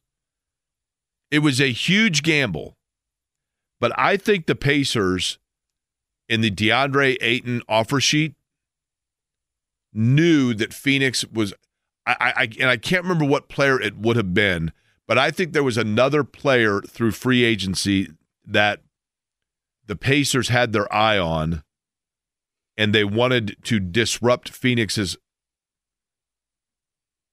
process, so they threw out the offer sheet knowing that they knew Phoenix was going to match, so they threw out an offer sheet to elevate the price Phoenix would have to pay for DeAndre Ayton to throw off Phoenix's cap numbers. There's gamesmanship in the offer sheets. I don't disagree with that. Knowing also that if for some reason that fell through and Phoenix didn't bite, that they were still okay with the player they were getting. But I think their primary motivation was to mess with Phoenix. Is that ridiculous of me? No. I mean, am I way like? So when you throw the primary in there, maybe, because I feel like there was some interest, but I think they could both be twofold. It's one of those where, well, if we end up with this player, we're okay with it, even though I think it was a blessing they didn't get him. But on the other hand, if they match, then we've put Phoenix in a bind. I think both could be true. By the way, I think it also wanted to send a message to the rest of the teams in the NBA. The Pacers are actually trying to spend money, and that there's players out there that want to play with Tyrese. Yeah, that's fair. Now, I should clarify this because people are questioning this. Jay Crowder is my favorite NBA player. Like, flippancy aside, in terms of players and the style in which they play and the value they bring to teams that is not one that costs a lot of money, Jay Crowder is my favorite player because I love everything about what he stands for. What about P.J. Tucker? I love that he's an enforcer. P.J. Tucker's not bad because he can shoot, and he does all those little things as well. But Crowder, I just like the fact, first off, that like he literally shows up dressed like a warrior. I mean, the guy, like, not a Golden State Warrior, but like he just does whatever is necessary, and he's a good defender. I just think he's a great. I think Jay Crowder is just a guy that winning teams need. That winning teams need a Jay Crowder type player. So in terms of playing style and what they bring to a team, Crowder's my favorite player. But in terms of actual favorite people in the NBA, there's no question. Now, allow me to ask this. I'm not a big fan of naming pets after athletes. I think it's kind of almost like a disrespectful thing. But if which is a better name for a dog? Why are we laughing? Oh, because Judge is at home, just very sad by your take. And so is Yogi. So Judge, at least you're going last name, I guess. I don't, and it kind of depends on the dog. Sure. Truth be told. I think it's okay. Here's a jQuery open disclaimer. By the way, I'm not offended by that. Not that you would like. Here's a jQuery open disclaimer. Sure. Okay. I think pets maybe I can get away with. Okay. I think it's weird when you meet someone who has multiple people and pets in their family all named for the same sports franchise, because eventually people are starting to ask, is there a wife that has say in any of this? What about like band? Like you're named after a band. For an animal? No. Well, it depends on the day. My brother, sister, and I are named after Van Halen. Really? Yep. You got a sister named David Lee? No. Alexis. Okay. Fair enough. Brother is Michael. But now is just your dad a Van Halen fan or both parents? Both. Okay, well then that okay, fine. But does that get offset for you if both people are Brewers fans? I'll put it to you this way. If I was like, oh, I'd like you to meet my three children, my daughter Peyton, my son Reggie, my son Dallas, and then, oh, here's my dog Lucas and my other dog, Colt. I mean, eventually, isn't somebody going to say, like, is your wife a diehard Colts fan, or does she have no say in it? Does she have no interests, no hobbies? But anyway, I digress on all of that. Here's my question. If I were to break my own policy, would I name the dog Bismack or Biombo? Because they're both fabulous. What about Mac? No, gotta go full force, right? Well, because you always start out naming dogs like Bismack, or then you would start calling them Mac or something. The name always... Well, you name him Mac and call him Bismack for fun, I get, right? Because you always go two syllables on a dog name, right? Yes. And if you don't have a dog voice, then you're a sociopath. Yeah, agreed. Biombo. Biombo? Yeah. It's pretty awesome, isn't it? Yes. You know the thing about Biombo that makes him a good boy? I'm talking about Biombo the dog, right? Okay. Thank you for the clarity. When you have him go fetch the ball for a rebound, he does it once, and he does it so well, he does it a second time without you even asking. Never touches the ground either. Doesn't matter. That's so fabulous about Biombo. Nope. We're going to come back, and Jimmy's going to put on his tinfoil hat next. So what we've... Life is so much more than a diagnosis. It's about sharing time with those you love, hanging with friends who lift you up, and experiencing all those moments that bring you joy. All hits, no skips. Learn more about Kisqali Ribociclib 200 milligrams at KISQALI.com and talk to your doctor to see if Kisqali is right for you. So long live singing to the oldies, jamming out to something new, and everything in between. Learned in the program today is that Eddie Garrison is named for the late great guitarist Eddie Van Halen, who also, by the way, performs the guitar in... I think is it Beat It? It's Beat It, right?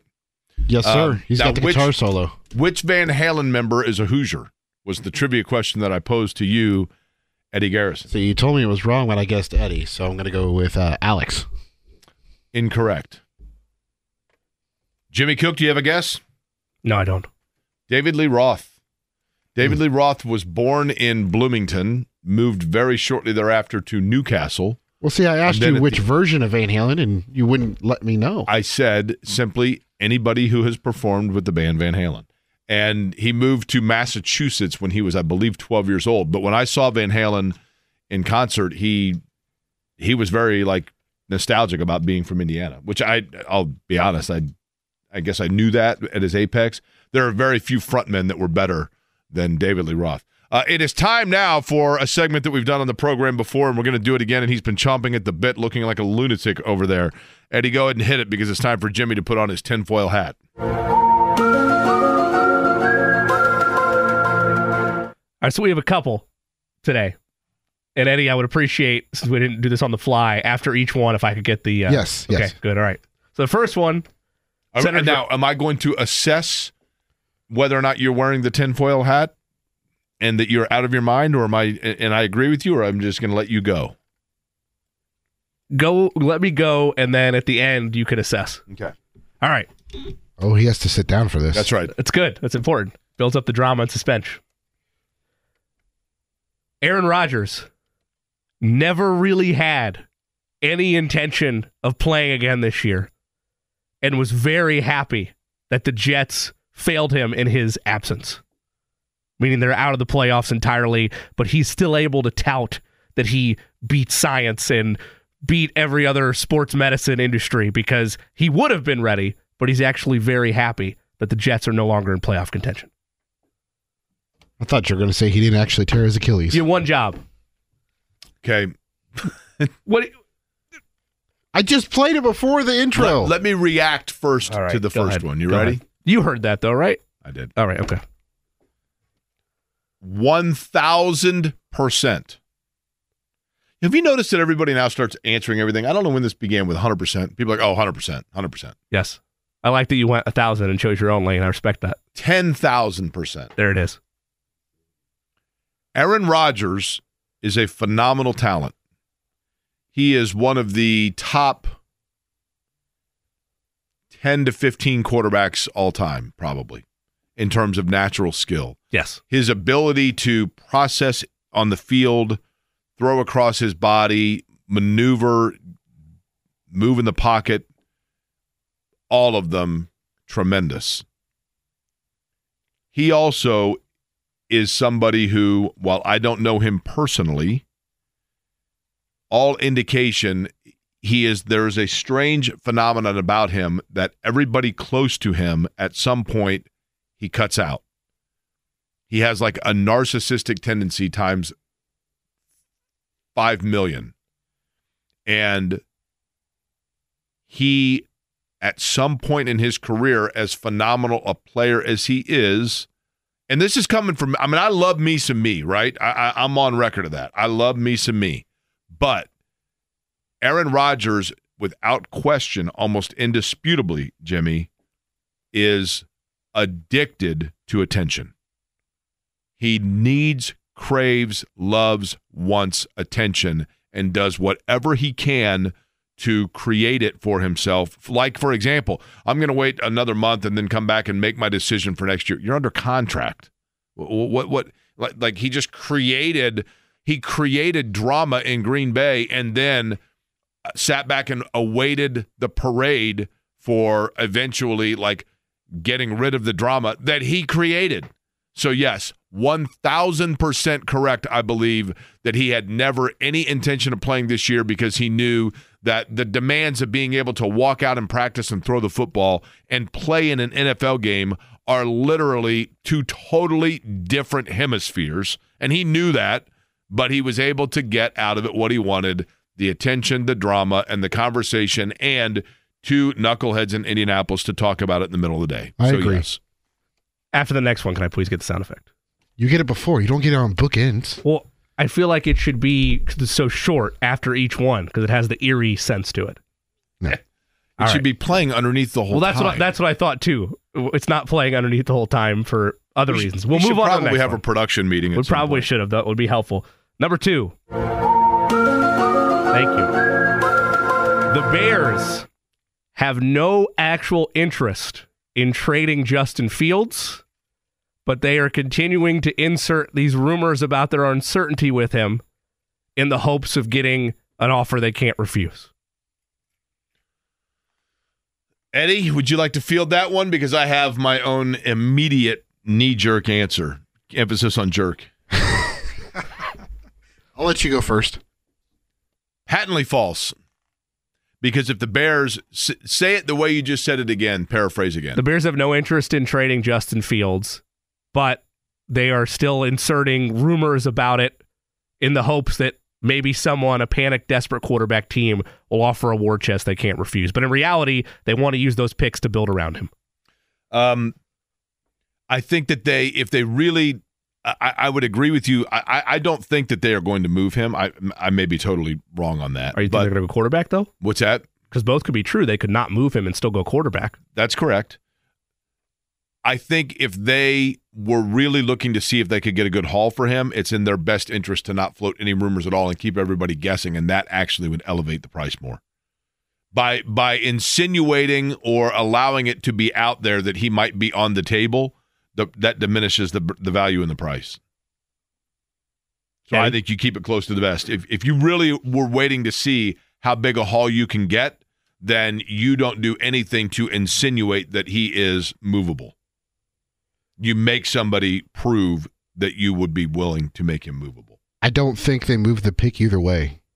Even if they decide they want to keep Justin Fields. No, I'm talking about moving him, though, not the pick. I know. But you don't think they move the pick or him? No. Okay. I think they keep the pick and they select Marvin Harrison Jr. first overall. Because right now that other pick they have is pick 5. You're not getting Marvin Harrison Jr. at pick 5.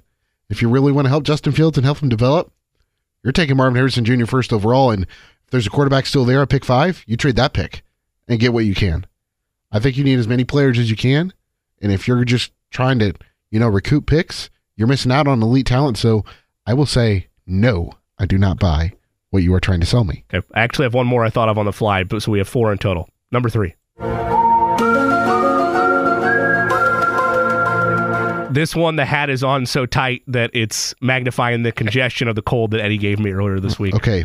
First of all, we've already settled that debate. I did not give you the cold. Yeah. Second of all, that hat would not fit on my head. Fair. That's right. You got a size 9.5. Right. Fair. We've established that. Okay, go ahead.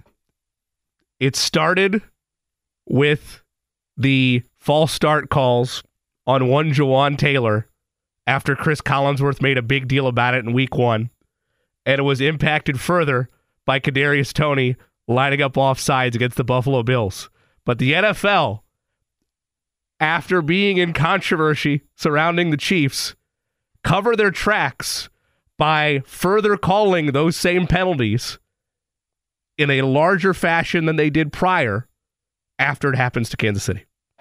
For example, I have never seen, very rarely, maybe on like a count on one hand, the amount of times I've seen offensive offsides called off, which by the way, it was the right call. But then last week, saw it happen in like 4 or 5 games. The point of emphasis shifts. So what you're saying based on what happened with false. Kansas City. I know this is going to be a Not false true. by both of you. Like I said, the hat is tight. Because when it happened live and after the game, Terry McAulay said that this is something they have been calling more this season already. He said it had been called like 20-something times this season compared to 6 last year. And that's a good point. Again, that loosens the hat a little bit. But I saw it on a higher scale the following week than I had So you're saying previously. you think the NFL had makeup calls to offset the severity of the call they had against the Yes. Chiefs? Okay. 2 things. Number 1, that may be plausible. Number 2, you never would have noticed it if it was the Arizona Cardinals. Correct. Or But if that play doesn't happen. Sure. It was the right call, though, and I'll tell you why. And it will be called every single time, and I'll tell you why. I think probably my answer for you is this. You are wearing a tinfoil hat. You are a conspiracy theorist in this one. Correct. And the reality is, are you familiar with, I've used this term on the radio before. Do you know what Bader-Meinhof phenomenon is? No. Okay. Understood. I mean, it's a pretty weird term. Bader-Meinhof phenomenon is this phenomenon, and people in the cars, people listening at work right now are going to know what I'm talking about when I say it this way. Will I? Yeah. Okay. You're in conversation with somebody, and they say some word, and you're like, wait, what did you just say? And they repeat the word, and you're like, I've never heard that word before. And they say, oh, well, it means the following. You go, oh, okay. And then 3 days later, you go, God, the weirdest thing happened. I was at lunch with John, and he used this word. I'd never heard it before, and I swear I heard like 4 people use it the next day. Okay. The Bader-Meinhof phenomenon is that something that you have witnessed and seen or heard before, but never cognitively like made note of, once it is pointed out to you, then suddenly it becomes seemingly everywhere, and you can't avoid it. The lining up off of the line and not looking down at the official and checking, which he did not do. No. He didn't look down and check, And again, right? to be clear, that was the right call. And that's why it was a penalty, because Yep. he didn't look. It was such a critical play and a profile moment in the game of the week. And so therefore it became on people's conscience all of a sudden, and they became aware of it. And then the Bader-Meinhof phenomenon came into play later in the week. because you saw it in a Denver versus Washington game that you otherwise would never care about, but it's being pointed out because now it's on the forefront of your brain. So, no conspiracy theory, but you were more aware of it and keenly aware of it because of what happened in Kansas City. You said you got one more? I do. By the way, they are targeting Jawan Taylor, the right tackle, but that's neither here nor there. There's data to back that up. We don't have time this segment. Last conspiracy theory. No one here cares. I know. That's why I said it quick. I know.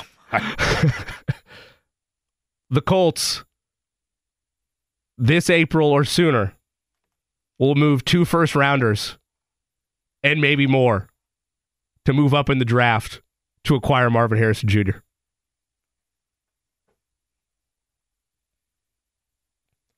Zero. No. Here's why. What year did LeBron James do the decision? 2010. In 2008, 2007, weird things started happening in the NBA. Continue. But yes, I've heard this before. Yep. Weird things started happening because every team was like, hey, don't tell anybody this, but LeBron James is going to be a free agent. We're clearing all this cap space. We're going to have all kinds of money. We're getting ready. Correct. Everybody was doing it thinking they were being sneaky. Same thing with Marvin Harrison Jr. Okay. They're not the only friend. I know that his dad played here. Will a team do it? Will a team trade up for Marvin Harrison Jr.? No. Well, Eddie says no because he thinks he's going number 1 overall anyway. Yep. It'll be a good fit if it's Chicago. But do you think someone trades up? Let's say he doesn't go 1. Say he goes 3. Somebody trade up to get him? That's possible, yeah. Yeah, that's possible. But I don't think that the Colts... Look, Jim Irsay is really nostalgic. There's no doubt about it. Nobody loves former players more than the Colts. Sure. I mean, I almost felt bad like one of the years in the AFC Championship game when Irsay came out and he's like, now we're going to bring out for the coin flip. You know, he's a horseshoe guy. Welcome Raymond Berry. And, people like, Raymond Berry? So Baltimore Colt, you know what I mean? Like, let's look, I remember the great Burt Jones, he's one of the great horseshoe guys. Yeah, okay, in Baltimore. Pretty clear divide for the fan base, right? But he's very nostalgic about the players and, the guys of his golden era for sure. So I think it would be of importance to him, but the problem is you're talking about a commodity that every team in the league and probably teams that have more to offer or more that they're willing to give up to get there would be able to do. Yeah, but is every team willing to go chips all in, man? That's the question, all right? No, you're right. Oh, well, shit. But I mean, there are teams who, right now, as it stands, who would be drafting in the top 5? Who would be drafting the top 5? I know Bears that there's no way to know. Or, is it Bears twice still? Yep. I mean, yeah. Bears twice, New England. That'd be funny. Arizona. Yeah, I mean, Arizona could use a receiver. You know what I mean? I mean, there are a lot of teams that can use Arizona needs a quarterback. I'm sorry. Kyler Murray's not it. That may be true. I'm not saying you can't take a wideout still, but... Here's a funny thing about Marvin Harrison Jr. During the time that Marvin Harrison was playing for the Colts, there was something that would take place, and like now it all makes sense. And it was a mystery amongst his teammates, not amongst the media even. I'll tell you what it is in just a couple minutes. So 3 things. Life is so much more than a diagnosis. It's about sharing time with those you love, hanging with friends who lift you up, and experiencing all those moments that bring you joy. All hits, no skips. Learn more about Kisqali Ribociclib 200 milligrams at KISQALI.com and talk to your doctor to see if Kisqali is right for you. So long live singing to the oldies, jamming out to something new, and everything in between. Things were true about Marvin Harrison's tenure in Indianapolis. Actually, 4. Marvin Harrison after games, I don't know that people realize this, but Marvin Harrison after games, it was the fastest disappearing act ever. It was almost impressive. We in the media would go into the locker room after the game, and he would already be gone. And I was the one person, myself and Rich Nye, so 2. We were the 2 people that, a lot of guys just wouldn't even go up and ask to talk to him because he never wanted to be interviewed. And I would go up every single game if we could catch up to him before he left and be like, "Hey, you got a second? Can we talk to you?" And more often than not, he would do it if he was ever actually there. But he would do it for like a minute or two, and then all of a sudden, it was like mosquitoes to a light. The other media members would see that he was talking, and everybody would hone in on him, and then he would cut it short and be gone. So one time I had to do an appearance with Marvin Harrison. I don't know Marvin Harrison well. I don't know that anybody does. But I always thought he was a nice guy. I always enjoyed him. I know that he had, this cloud of question about his life in Philadelphia, but I remember, so I had to do this event with him, actually with kids. It was a nutritional deal when he was on the cover of the Wheaties box. And I asked him why that was. And he said, honestly, again, he goes, I get stage fright. I don't mind if there's one or two people there, but as soon as the lights come on from those cameras and a bunch of people get around, I never know what to say. So I just get uncomfortable and I avoid it. I'm like, okay. But then he would... In those days, the Colts would get Monday and Tuesday off if they won, so they would win on a Sunday, and Tony Dungy would be like, okay, we'll see you on Wednesday. And Marvin Harrison had a rack of Tasty Cakes at his locker, and kind of how you knew if he was there or not was how many Tasty Cakes were there. And finally, I asked another teammate of his once, I'm like, what's the deal with Marvin Harrison, basically? And they said, it's weird. When we get those days off on Monday, Tuesday, it's not, all of us kind of go and do whatever, and we reconvene on Wednesday. And he's like, but Marvin leaves and immediately goes back to Philadelphia. And I don't know, he just disappears. He just goes to Philly, and he's gone for 2 days, and then he comes back, and he lands like Wednesday morning and comes to practice. And he's always on time. He's always there. And this was right around the time, I can't even remember if it was at the end of his career or immediately following his career when the whole car wash shooting thing happened. And all of these stories came out in Philadelphia about like this almost like Godfather-like lifestyle that he had in his neighborhood in Philadelphia. So I was asking players about it. And finally, one of them was like, actually, to be honest with you, I think he has a kid. And I'm like, what? And they're like, I think he has he has a young boy. And he goes back, and that's why he goes back every Monday and Tuesday. He's going back to Philly because he's raising his son in Philadelphia. And I'm like, oh, okay. And then lo and behold, here we are, right?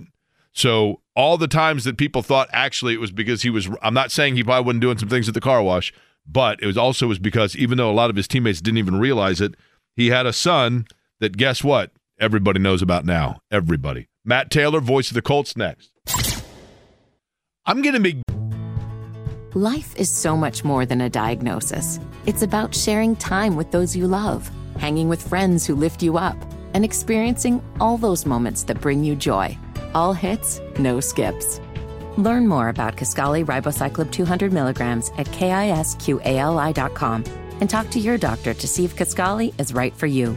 So long live singing to the oldies, jamming out to something new, and everything in between. Again, the Matt Taylor segment. Do we have Eddie? Do we have any of the Holly music from the other day, by chance? I can get it back. The wonderful background Christmas music. The first set that you played, that's important. The second set it felt too somber. It was borderline funeral upbeat, music, right? Yes, correct. Because here's what we're going to do for Matt Taylor, the voice of the Colts, and thank you to Shelby Materials for making this possible. The concrete and aggregate experts. That's right. We did a segment, and Matt wouldn't know this because, number one, he's a busy guy, and number two, he is a man of great intellect and taste, meaning he doesn't listen to this program. But he would know that we did Santa Jake.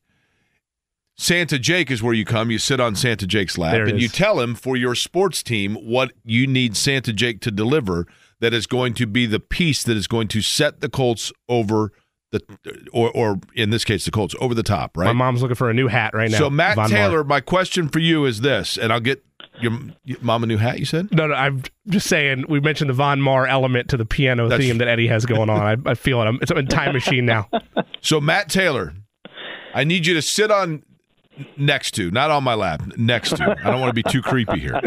I need you to let Santa Jake know what you would need for the Colts that is going to ensure for them a victory in Atlanta, but you have to begin with, of course, the request of, well, Santa Jake. So that said, go ahead. Well, Santa Jake. Thank you. The store hours are beautiful, by the way, right in my wheelhouse. So I'm able to beat the line, so I appreciate that, Santa Jake. Yes, sir. Yep. I need a healthy Jonathan Taylor. I need a healthy Michael Pittman Jr. I need Jake Browning to throw some picks against the Steelers. I need the Chargers under an interim head coach to beat the Bills. Isn't this where you cut off the kid and say, "Whoa, little boy, that's a lot we're asking for." You're greedy now. Do you need Santa Jake to do anything to have any of his elves in Cleveland helping out? Brownie. I need Joe Flacco to play like it's 2009 again. Okay. Continue to roll and beat the Texans. Trevor Lawrence still obviously banged up a little bit, whether or not he's going to play in Tampa. Santa Jake, we're dealing with a lot of stuff here.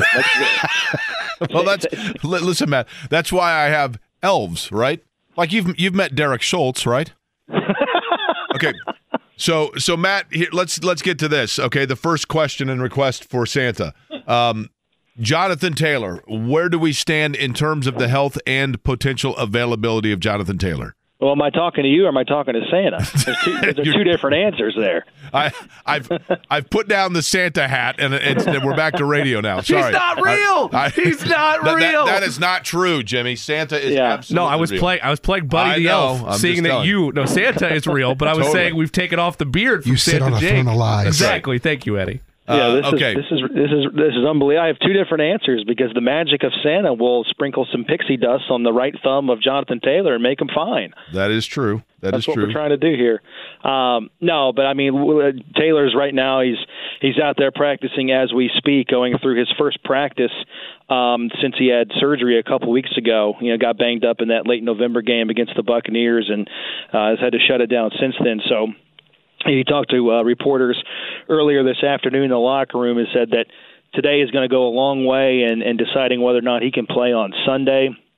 Whenever he's out there, whether it's this week, next week, whenever, he's going to be playing in a little bit of a wrap or, not necessarily a cast per se, but there's going to be some sort of brace or wrap that he's going to have to use on that right thumb. But like I said, today is a really big day for him and to determine whether or not he can, fully possess the ball, grip the ball, and have no ball security issues, be able to hold up in pass protection and things like that. So, again, today is a big barometer and a big hurdle to climb over to deciding whether or not he can play on Sunday. But Colts need him. I mean, there's no doubt about that. I mean, you got to tip your cap to Trey Sermon and Tyler Goodson and what they did. But, again, Jonathan Taylor is just a different animal, belongs in a different bucket in terms of how talented he is. So to get him back would be enormous with 3 games to play. And like I said, you're trying to stiff-arm all of those other 8 and 6 teams out of the playoffs and continue your hold as the number 7 seed in the postseason pecking order. Where do we stand with Michael Pittman from a health standpoint?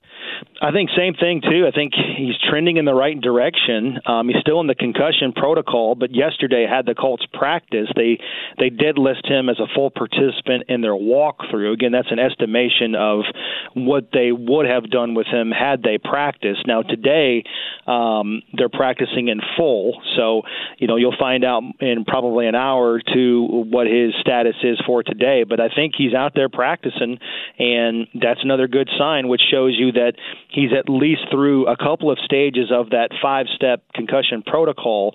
So again, with his participation out there at all, limited-wise, yesterday, that tells you that he's at least tracking positively and has got at least a chance to play on Sunday, which is kind of crazy to say considering the ferocity of that hit. It was an illegal hit, obviously, from DeMonte Casey, but just watching it all happen in real time, then slowing it down on the replays, it's just a really, really difficult hit, very, very hard hit. So I think it's just really impressive that he's just, quite honestly, just has a chance to play on Sunday. Normally, you get a concussion, it's, the odds are, the numbers tell you that you're probably going to miss at least one game. Percentages are not in your favor if you get a concussion to come back and play the next week. But, having his availability, at least at this point, kind of a 50-50 proposition is a good sign for the Colts. And another good news is, they had guys step up. DJ Montgomery stepped up, just like Sermon and Goodson. So they were able to kind of hide those deficiencies last week, but certainly you'd rather play with Taylor and Pittman if you have the chance to. Voice the Colts, Matt Taylor is our guest, brought to you by Showing Materials, the concrete and aggregate experts. Matt, I'm not going to ask you anything in regards to why or the conduct that led to the suspension of Tony Brown and Isaiah McKenzie, but I will ask you schematically, since you watch this team obviously every week and countless prep throughout the week, how will their absence be felt, if at all, and how immediate will the absence be felt, especially on special teams?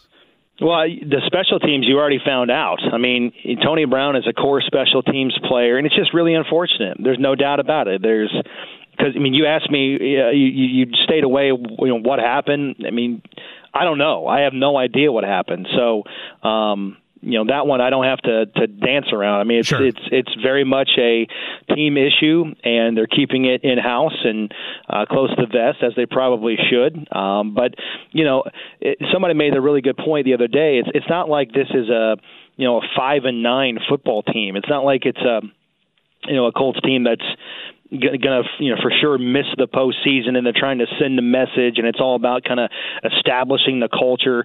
I mean, it is, but in this situation, it's something where Shane Steichen's saying, I don't care if we're going to clinch a playoff spot this week, or we're just kind of playing out the string and we're going to evaluate the roster for next year. No, it doesn't matter. Like, if you screw up and you don't hold yourself accountable, and you're doing some things that you shouldn't be doing, then it doesn't matter who you are and what time of the season it's at. There's going to be consequences. So from that standpoint, I do like it. I think it sends a message, and I think guys respect that decision. So you just have to, you got to do your best, and you have to hold yourself accountable again on and off the field. And last week you saw Josh Downs come in. I thought he did a really good job of handling the punt and kick return duties. Especially, there was one instance last week. I forget which quarter it was in. I think it was the third. Still a relatively tight game, and the Steelers were playing field position, and they ripped off a really high, kind of like that rugby-style punt, and it just hung up in the air for a long, long time. And Downs had a great deal of concentration and brought it in, and he's not a guy that's obviously taken a lot of reps as the punt returner this year. So I thought he handled it really, really well. But, yeah, not having Tony Brown is big, too. I mean, he's a core special teams guy. He's part of a block punt already this year. He covers kicks. He covers punts. And he's also great in the return game, too, setting up returns for other guys.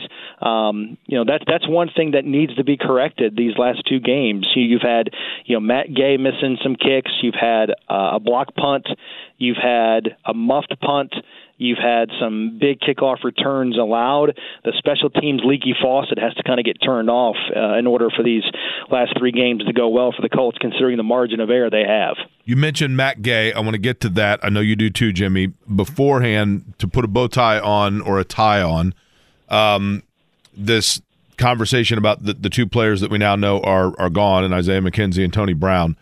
From Brown's standpoint, Matt, he is a guy that primarily special teams, but was an available body in the defensive backfield if you needed to go there. I think he struggled in that role, but he was a player that could be plugged in there.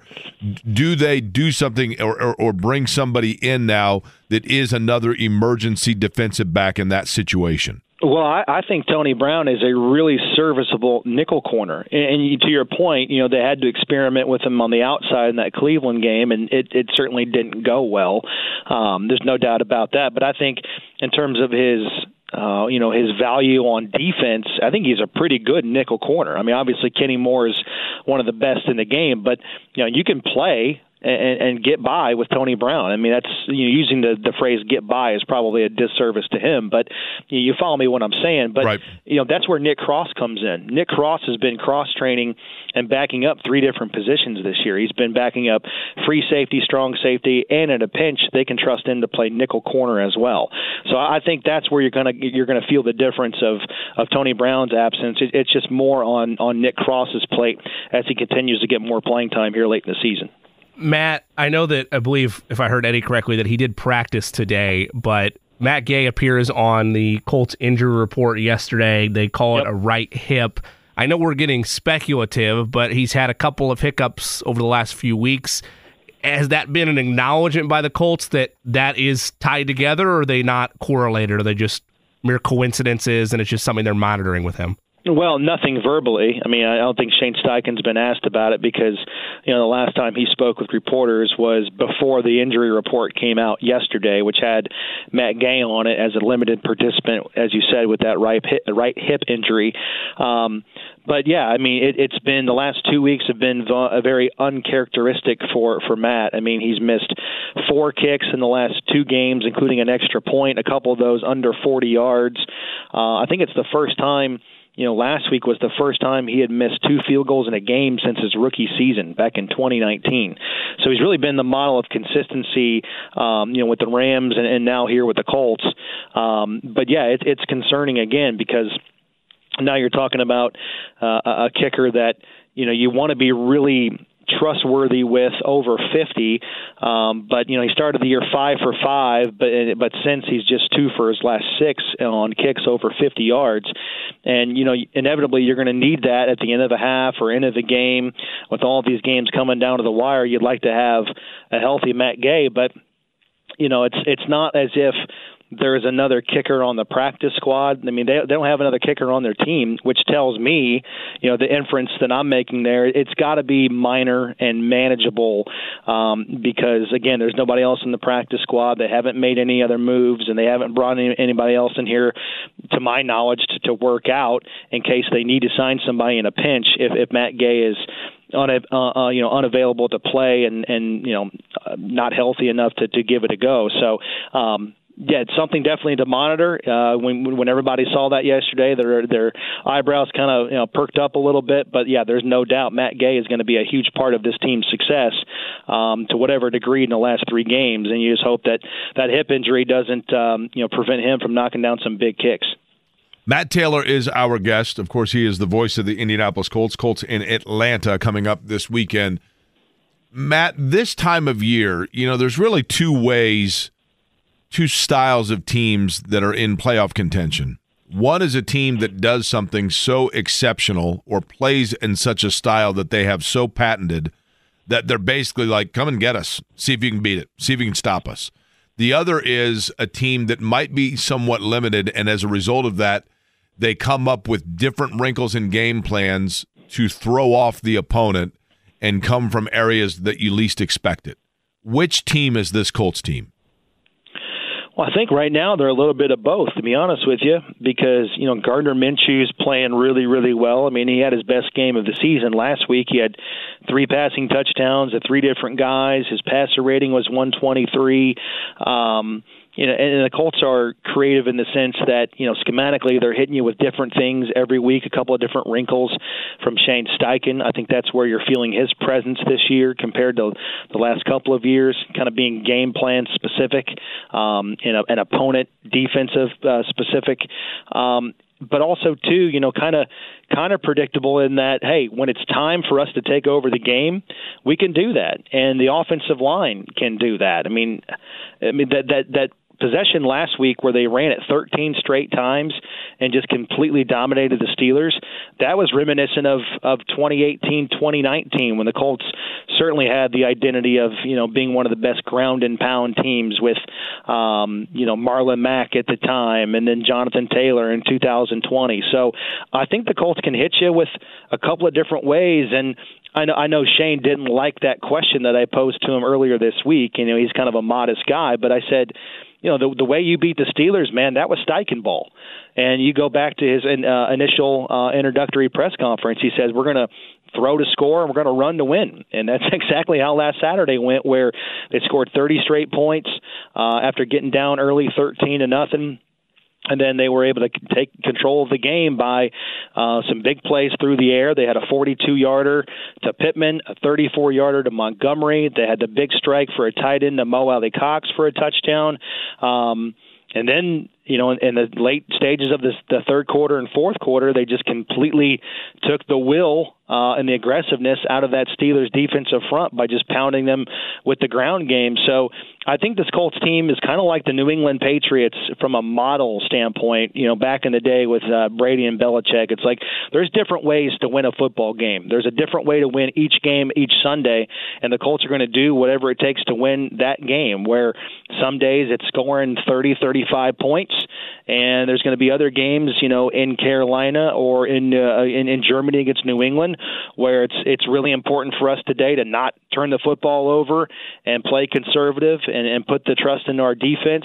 So each week is kind of a different proposition for this Colts team, and I like that about the Colts under Shane Steichen, that they're being really game specific and kind of being having a multitude of ways, I should say, of moving the football and scoring points on offense. He is Matt Taylor, the voice of the Colts, presented by Shelley Materials, the concrete and aggregate experts. Matt, anytime someone prefaces it like this, I understand it's going to sound negative, but I'm not trying to undercut what the Colts have done, because I do believe Shane Steichen belongs in the Coach of the Year conversation. Honestly, I think that last game against the Texans, if it's for the division, could decide that award, because DeMeco Ryans made a solid case as well against Houston, but I digress. We had Nick Cross on earlier this week, and I asked him the same question I'm going to ask you. He gave me the player answer, which I expected, which is we just got to keep grinding, keep working hard, keep putting our effort out there, and it'll take care of itself. When you look at this Colts team defensively, because I think there are still weaknesses there, especially in the secondary at times, what about the way they play is repeatable when the competition gets tougher? In other words, when they close with Houston and then whoever they draw in the playoffs, what would you push back against for somebody that says, well, yes, they've played great, especially on that side of the ball, the sack numbers included, but look at who they've played. What is repeatable for them when the competition gets elevated should they make the postseason? Well, I think it's the pass rush. I mean, I think right now, not only is it repeatable, but it has been repeatable. And, you're taking advantage of who you're playing. There's no doubt about that. But, specifically within each team or the opposition, you've been able to rack up a high sack total against some formidable offensive line units. And that, to me, is the most encouraging thing about the Colts' chances, these last three games, and should they make the playoffs. Those things carry over.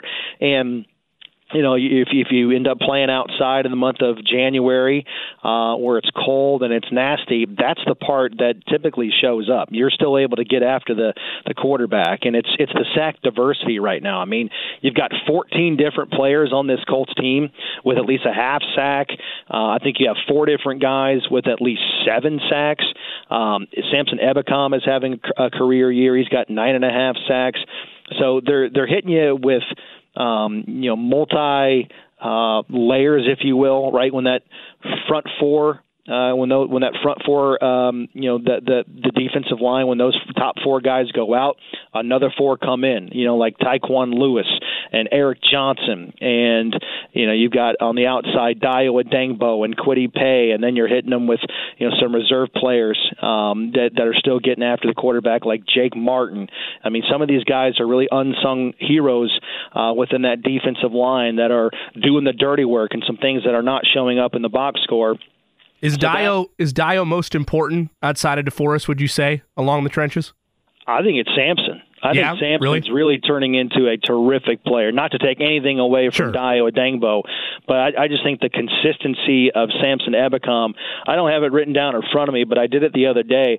You look at his last 5 games, I think he's got like 5 sacks and like 10 quarterback hits and a bunch of tackles for loss. I mean, he's really coming on, and he's got, I think, a sack and a half in 3 of the last 4 ball games for him. So he's really kind of turning into a force off the edge. And again, not to take anything away from anybody else that's been there, but the sack numbers, the overall pressure numbers, I mean, that's leading to the takeaways too, right? You're talking about hurried throws and overthrows that are leading to interceptions. I mean, Julian Blackmon's pick the other day, that was a classic case of, that's an errant throw by Trubisky, and it goes right into the lap of Julian Blackmon and a takeaway for the Colts. And, same thing, you had E.J. Speed ripping the ball out of Harris and there's Blackman. One play later, they take advantage and hit Mo Alley-Cox for a touchdown. So it's complementary football like that I think is transferable into the postseason. But to your point, Jimmy, I think I think it's fair to acknowledge that, during this run for the Colts, they haven't had to play the San Franciscos and the Philadelphias, and they haven't had to play Dallas, right? They're playing a lot of parity teams. They're playing Tennessee and Cincinnati and Tampa and Pittsburgh, but that's what most of the league is, and you have to separate yourself from those teams in order to make the playoffs, then get a chance to play, Kansas City, Miami, and whomever might be there in the postseason. Yeah, I don't fault them for that, right? You play what's there. I get it. Yeah. Hey, Matt, if you were to poll NFL players, take a survey, do you think that they would say their favorite reindeer is Blitzen or Vixen? Which one do you think ranks higher? Well, I mean, if you're on defense, how can you not go with Blitzen? I know, but if you're on offense, Vixen might be your deer there, right? I mean, They probably have a play call this time of year because everything's really, game specific or time of year specific or opponent specific. Like we talked with Shane Steichen, like one of those trick plays they had for the Patriots game. They had it up on their call sheet. They called it Germany. Well, they didn't run it in Germany, but they ran it a couple of weeks later, I think against Tennessee, if I'm not mistaken. But they kept it in the playbook. The play call was Germany. So maybe this week the Colts have a blitz on defense coming off the edge, a little, hey, it's Christmas Eve. You can't call it blitzing, though. You'd have to call it like something else, right? I mean, you have to get not it's Prancer, like, I guess, but you know what I mean? Dasher, Comet. I don't Comet, know. Yeah, Comet's not bad. Yeah, 329 eggnog party at the quarterback or something. I don't know. Well, do you think so? Like Peyton Manning was so famous, obviously, for all of the theatrics, right, at the line, and all of the fake. Now we know. The dummy calls, right? The dummy calls, right? Is that esoteric to Peyton Manning, do you think? Or is that something, was he just the best at it, but every quarterback does it? No, I think everybody does that. But I think Peyton took it to a new level. Like, I think it was really extreme. I mean, even guys that played with him will tell you, like, I don't even know what he's talking about. I don't even know what that means. I think he's just shouting things to shout things to keep the But do you think they have a little bit? Do you think they have, Matt Taylor's our guest, and this stuff is pretty fascinating, I think, to people. Like, for example, Manning would come out and be yelling out, Louisville Soul Train, and then, but somewhere in there would be a word that was a code word to the line, meaning meaning this is all bunk, so tune me out. So as soon as they hear chocolate, they know that means everything I'm saying is false. All right. Do you think they still do it in that form? Probably, yeah, absolutely. It's kind of like a third base coach. Like as soon as you see the one thing you're looking for, he's going to give you a bunch of other hand signals and gyrations and movements, but it's all just for show to keep the other dugout at bay once you see, hey, the bunt is on based on what I saw. So, I think, Reggie Wayne a couple of weeks ago, I think it was Stephen Holder who did a story about that similar topic, and he asked Reggie Wayne about some of the stuff that Peyton used to do at the line of scrimmage, and Reggie said, like, he's just shouting like people's girlfriends and their wives' names out at the line of scrimmage. They're like, who's Jane? Who's Paula? I don't even know who you're talking about. You know what I mean? Just to get that extra edge, and that's what this game is. You're just trying to get such a any sort of advantage or edge you can at the line of scrimmage to put just a shadow of a doubt into those defenders' heads so that they're playing just a half a second, or a fraction of a second slower in their reads off the line of scrimmage and off the ball, just so you get that leverage, with a slot receiver on the edge, or you're trying to get that deep shot down the field. That's what this game is. It's all cat and mouse, and Peyton was the maestro of that. See, Matt, here's the thing. The segment that we do with you is the Louisville Soul Train of this radio program, meaning that this is the part where that's what you want to hear and see from the third base coach. The rest of it, all completely crap, right? I mean, my part, absolutely, 100%.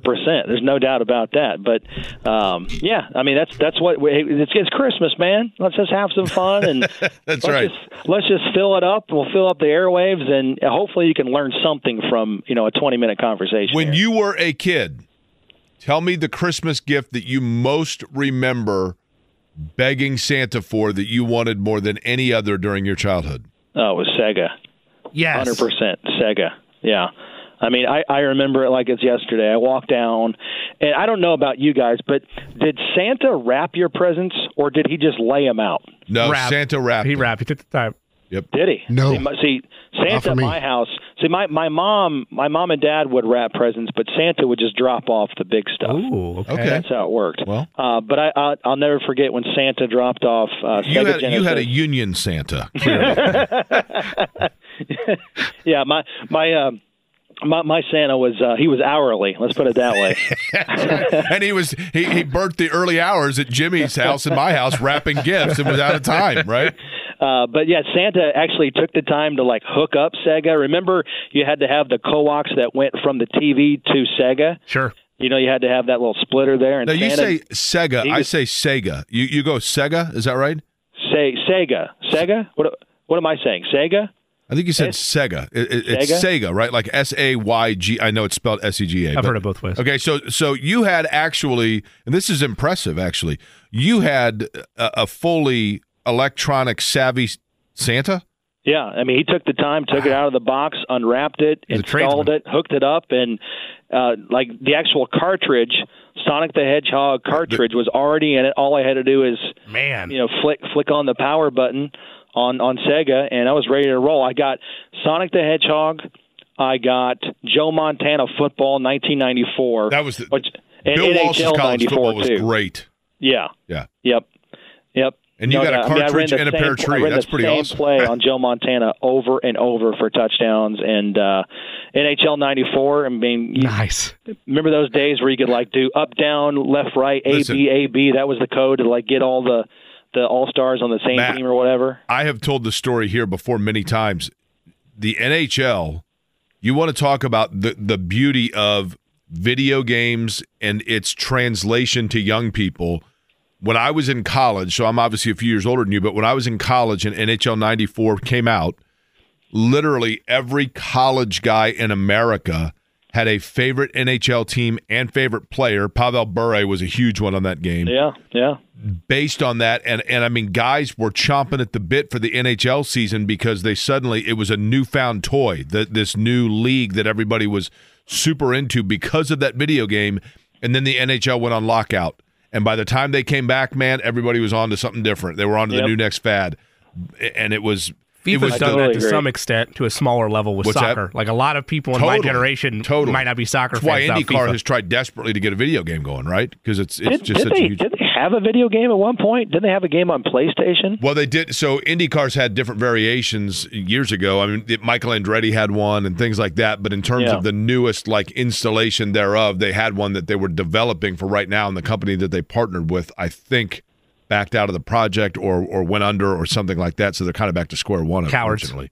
But like Formula One, I think it's done a lot for it too, right? I mean, all those. I mean, we played that game.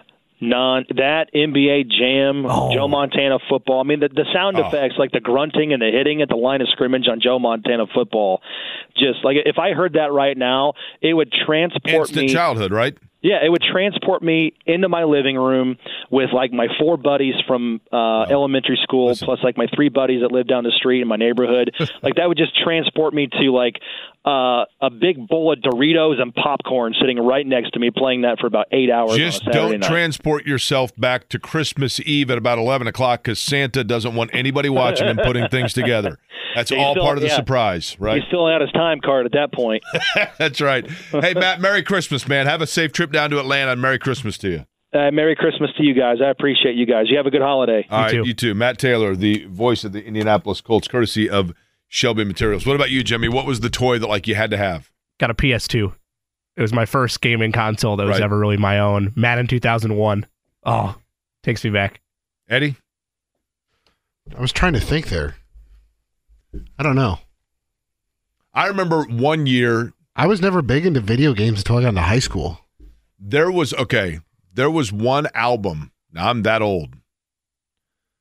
That I actually have it on. I still have it on vinyl. Vinyl, I was going to ask. Okay. There was an album that I wanted more than life itself, and I ended up getting it. It was the one I got it and was thrilled, and I still own it. And I also am now even more so than ever completely bewildered over the fact that it was released and that I got it for Christmas. You guys stew on that, and we'll play it on the flip side. Now I'm telling you. Life is so much more than a diagnosis. It's about sharing time with those you love, hanging with friends who lift you up, and experiencing all those moments that bring you joy. All hits, no skips. Learn more about Kisqali Ribociclib 200 milligrams at KISQALI.com and talk to your doctor to see if Kisqali is right for you. So long live singing to the oldies, jamming out to something new, and everything in between. It is virtually impossible to explain how massive this was. Maybe it's because I was a kid. But think about this. Oh, I could do the whole thing. Running the ball is like making romance. I mean, I can do the whole thing. To give Chicago a Super Bowl champ. The Bears are doing it to feed the needy. The Bears, the 85 Bears. Now, I grew up in Indianapolis, okay? When I was in the 5th grade at Allisonville Elementary School, Mrs. Umamura comes to me, my teacher, and says, Mrs. Wright needs to see you in the principal's office. Now, was that just a Tuesday for you at that point? Not uncommon. No? I was just going to say, not uncommon, right? So I go down to Grace Wright's office, and she says, I wanted to let you know that your mom called, and I agreed with your mom that we needed to let you know for sure before like anybody else. And I thought, did someone die? And she said, they just said on WIBC radio that the Baltimore Colts have arrived in Indianapolis, and we have an NFL team now. I'm like, holy cow, we have an NFL team? But what'd you do? Did you just run in the hallways? Like that's a once in a lifetime type of moment. There was such a. There were already. I think we already had Indianapolis Colts T-shirts because it had been rumored for so long. You know, it was rumored, and then I still remember the headline in the Indianapolis News: Colts to Indianapolis back on back burner. Because like it was rumored, and then they were actually going to go to Phoenix, and there were so. And then at one point there was and I think a lot of people forget this. The USFL had a team called the Boston Breakers that had also been in Portland. And the Boston Breakers, before they went to Portland, it was rumored that that Indianapolis was going to get a USFL team, and the Boston Breakers were going to come here. So to answer your question, yeah, I wasn't super giddy about the fact it was the Colts, because the Baltimore Colts in 1984, Jimmy, were and it was a different era because you didn't have the nonstop NFL coverage, right? You only had like 2 games a week and whatever else. You just never saw or heard of the Baltimore Colts. I mean, they were literally the Pittsburgh Pirates of football. You know, the team that everybody knew didn't spend any money, and they were terrible. They didn't have any great players, but it was still like, holy cow! Like, and I remember my mom getting me an Indianapolis Colts T-shirt, but I was such a diehard Steelers fan because we all had our teams.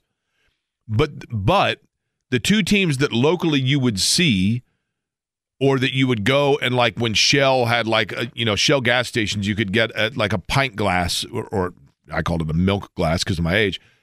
The Bears and the Bengals were the 2 teams that everything was available around town. But they also were basically stuck in relative anonymity outside of this area because the Bears had Walter Payton. The Bengals weren't very good. Ken Anderson was a good player, but they didn't win a lot. They managed to beat the Steelers every year. But the Bears had Walter Payton, and that was the deal. And then the 85 Bears came along, and it was the second season that the Colts were in Indianapolis, so they weren't really established here yet. And a lot of my friends at school were Bears fans for the aforementioned reasons. I was a Steelers fan because my dad was in the steel business. But the 85 Bears were so good. I mean, they were a juggernaut. And so we would go as a family because my parents had lived in Chicago before I was born. We would go every year, this time of year, to Chicago for the weekend to, as a family, go on Michigan Avenue and Christmas shop and whatever else. And in December of 85, the Bears lost their only game to the Miami Dolphins. They went on Monday Night Football, and they lost to the Miami Dolphins and Dan Marino and the 85 Dolphins. And the next morning in Chicago, they recorded the Super Bowl Shuffle and released it like a week later. So the week that my family went to Chicago for our weekend, the Super Bowl Shuffle was everywhere. Everywhere. And think about that. A team released a song called the Super Bowl Shuffle about how they were basically going to win the Super Bowl, not only recording it after their only loss, but releasing it then, and the entire country, it Billboard charted. It was that big. Didn't know this until just now. Received a Grammy nomination. Yes, it was huge. It was massive. And all I wanted was the Super Bowl Shuffle on vinyl, because when we were in Chicago, it was like when it was released, and it was you went into any store and there were just stacks of it, the album everywhere. And it was, of course, a fundraiser. But think about in today's world when we want to nitpick everything and we want to call out arrogance and cockiness and calling your shot and doing stuff away from the field and being distractions and everything else. Think about today if a team, no matter what team it was, came out and a big part of, Jim McMahon was, I'm the punky QB known as McMahon. When I hit the turf, I got no plan. Like, ironically, being from Brigham Young University, but McMahon was the guy that was the one that people were like, man, this dude's just so cocky and whatever else, and he had the great Monday night game in Minnesota.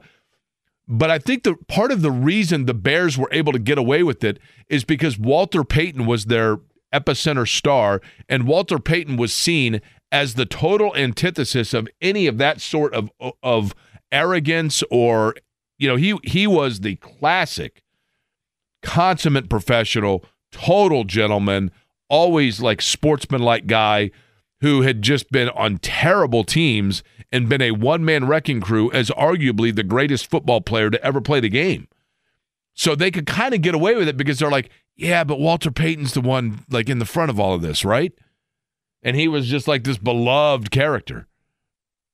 But sometimes I look back on it, Jimmy, and I'm like, can you imagine if today it gets skewered. If anybody, like the Golden State Warriors came out with like the, whatever you want to call it. Sure. I mean, it's different to drop it after you've won it, but the idea of doing it when there's still games to be played. I mean, and then at the Super Bowl, I'll never forget that year's Super Bowl. We watched it at Marshall Gephardt's house, and we had a Super Bowl Shuffle lip sync contest, which I won, of course. But in the basement of his house, I mean, like our entire, like, all of us were there. Our entire, I'm trying to think, it would have been 7th grade. Our entire 7th grade group was there. I mean, it was massive, man.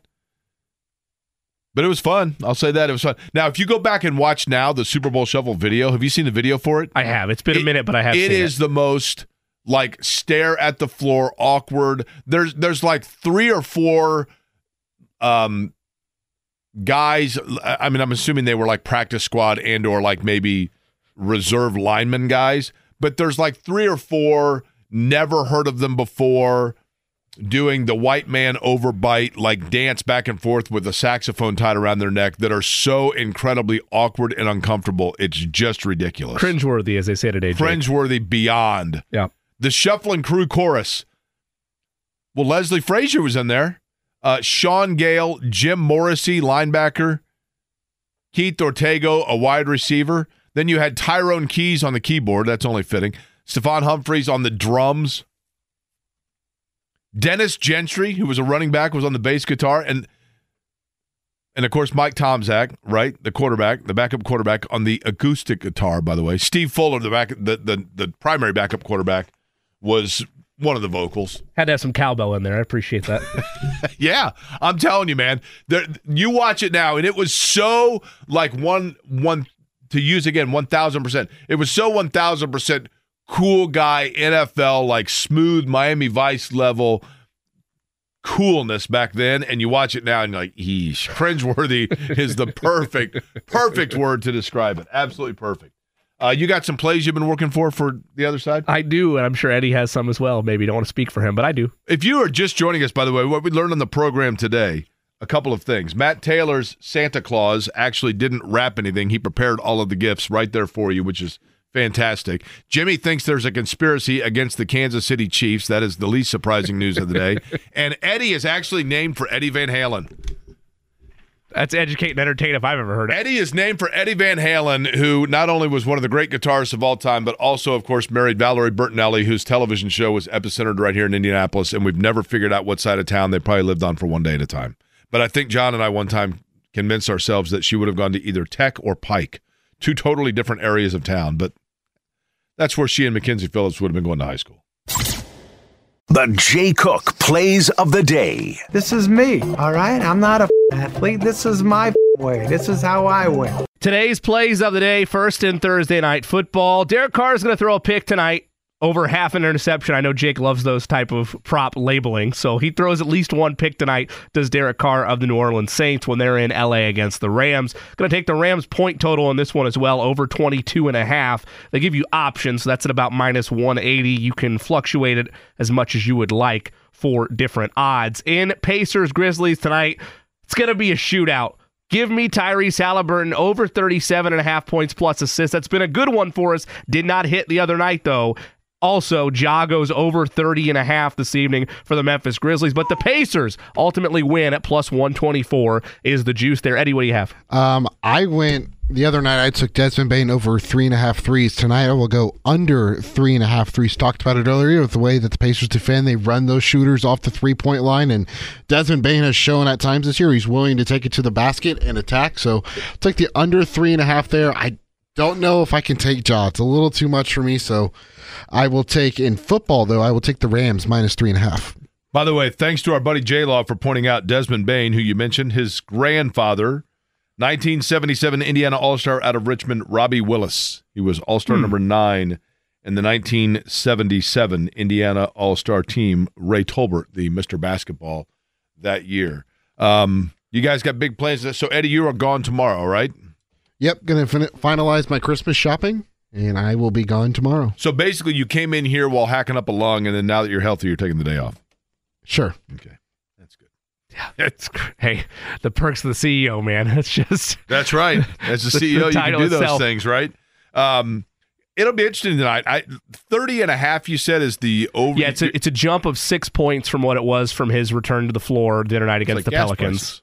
Correct. It was 24.5. Right before the holiday, we just bolted everything up, right? Now it's 30.5 for him. He averages about 27, 28 for his career. I think they're going to need 30 or more for him for this to be a highly competitive affair, plus the way the Pacers play. I think he gets to that number. Jake, the bottom line of all of this is a critical stretch. We've said it a couple times already this week for the Pacers before you get, Eddie, hit it with me again, 16 of what? For 23. 16 of 23 in 2024 out of the gate for the Pacers. Matchups against playoff teams. Memphis tonight on the road, then at home against Orlando, at Houston, at Chicago versus New York. I have a little bit of cushion here because they already beat Charlotte. I want a 5-1 stretch here from the Pacers. They already have one win to that total before 2024 begins. If you are out and about right now, and I think a lot of people are starting to prepare for the holiday, of course, weekend with Christmas coming up on Sunday, right? Christmas Eve on Saturday. Is that right? No, Christmas Monday. Christmas Eve Sunday. Sorry, Christmas Eve Sunday.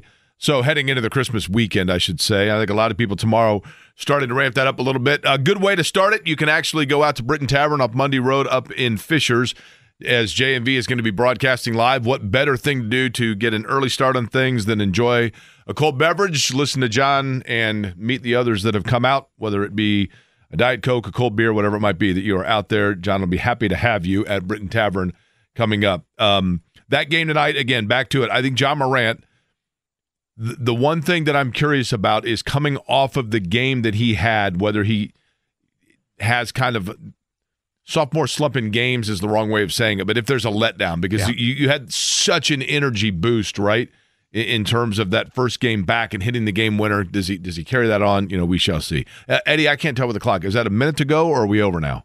I don't know. We got a minute. I can't tell. If you look up, we have the old-fashioned, I know how to tell time, right? Yes. But it gets real tricky there. between a 55 and a 56. I can't tell on that clock. I want to dish out a shout out if I can. Jake, you'll appreciate this. My wife Haley Cook, shout out to her, is involved with the Junior League of Indianapolis, and she's just texting me. Figured you'd appreciate this. Firefly has won their community assistance grant for the league, so $20,000 grant for Firefly there from Junior League of Indianapolis. And Firefly, formerly the Children's Bureau. I'm telling you, I've gone through there. I've seen the work they do in helping out and facilitating families and putting kids in better situations and helping families to lift themselves up. So that is outstanding and very, very, very much appreciated because every child, especially this time of year, of course, should be able to feel the miracle of Christmas, and that's just one of them. All right, we're back at it tomorrow at noon. John's up next from Britain Tavern. Have a wonderful afternoon, everybody.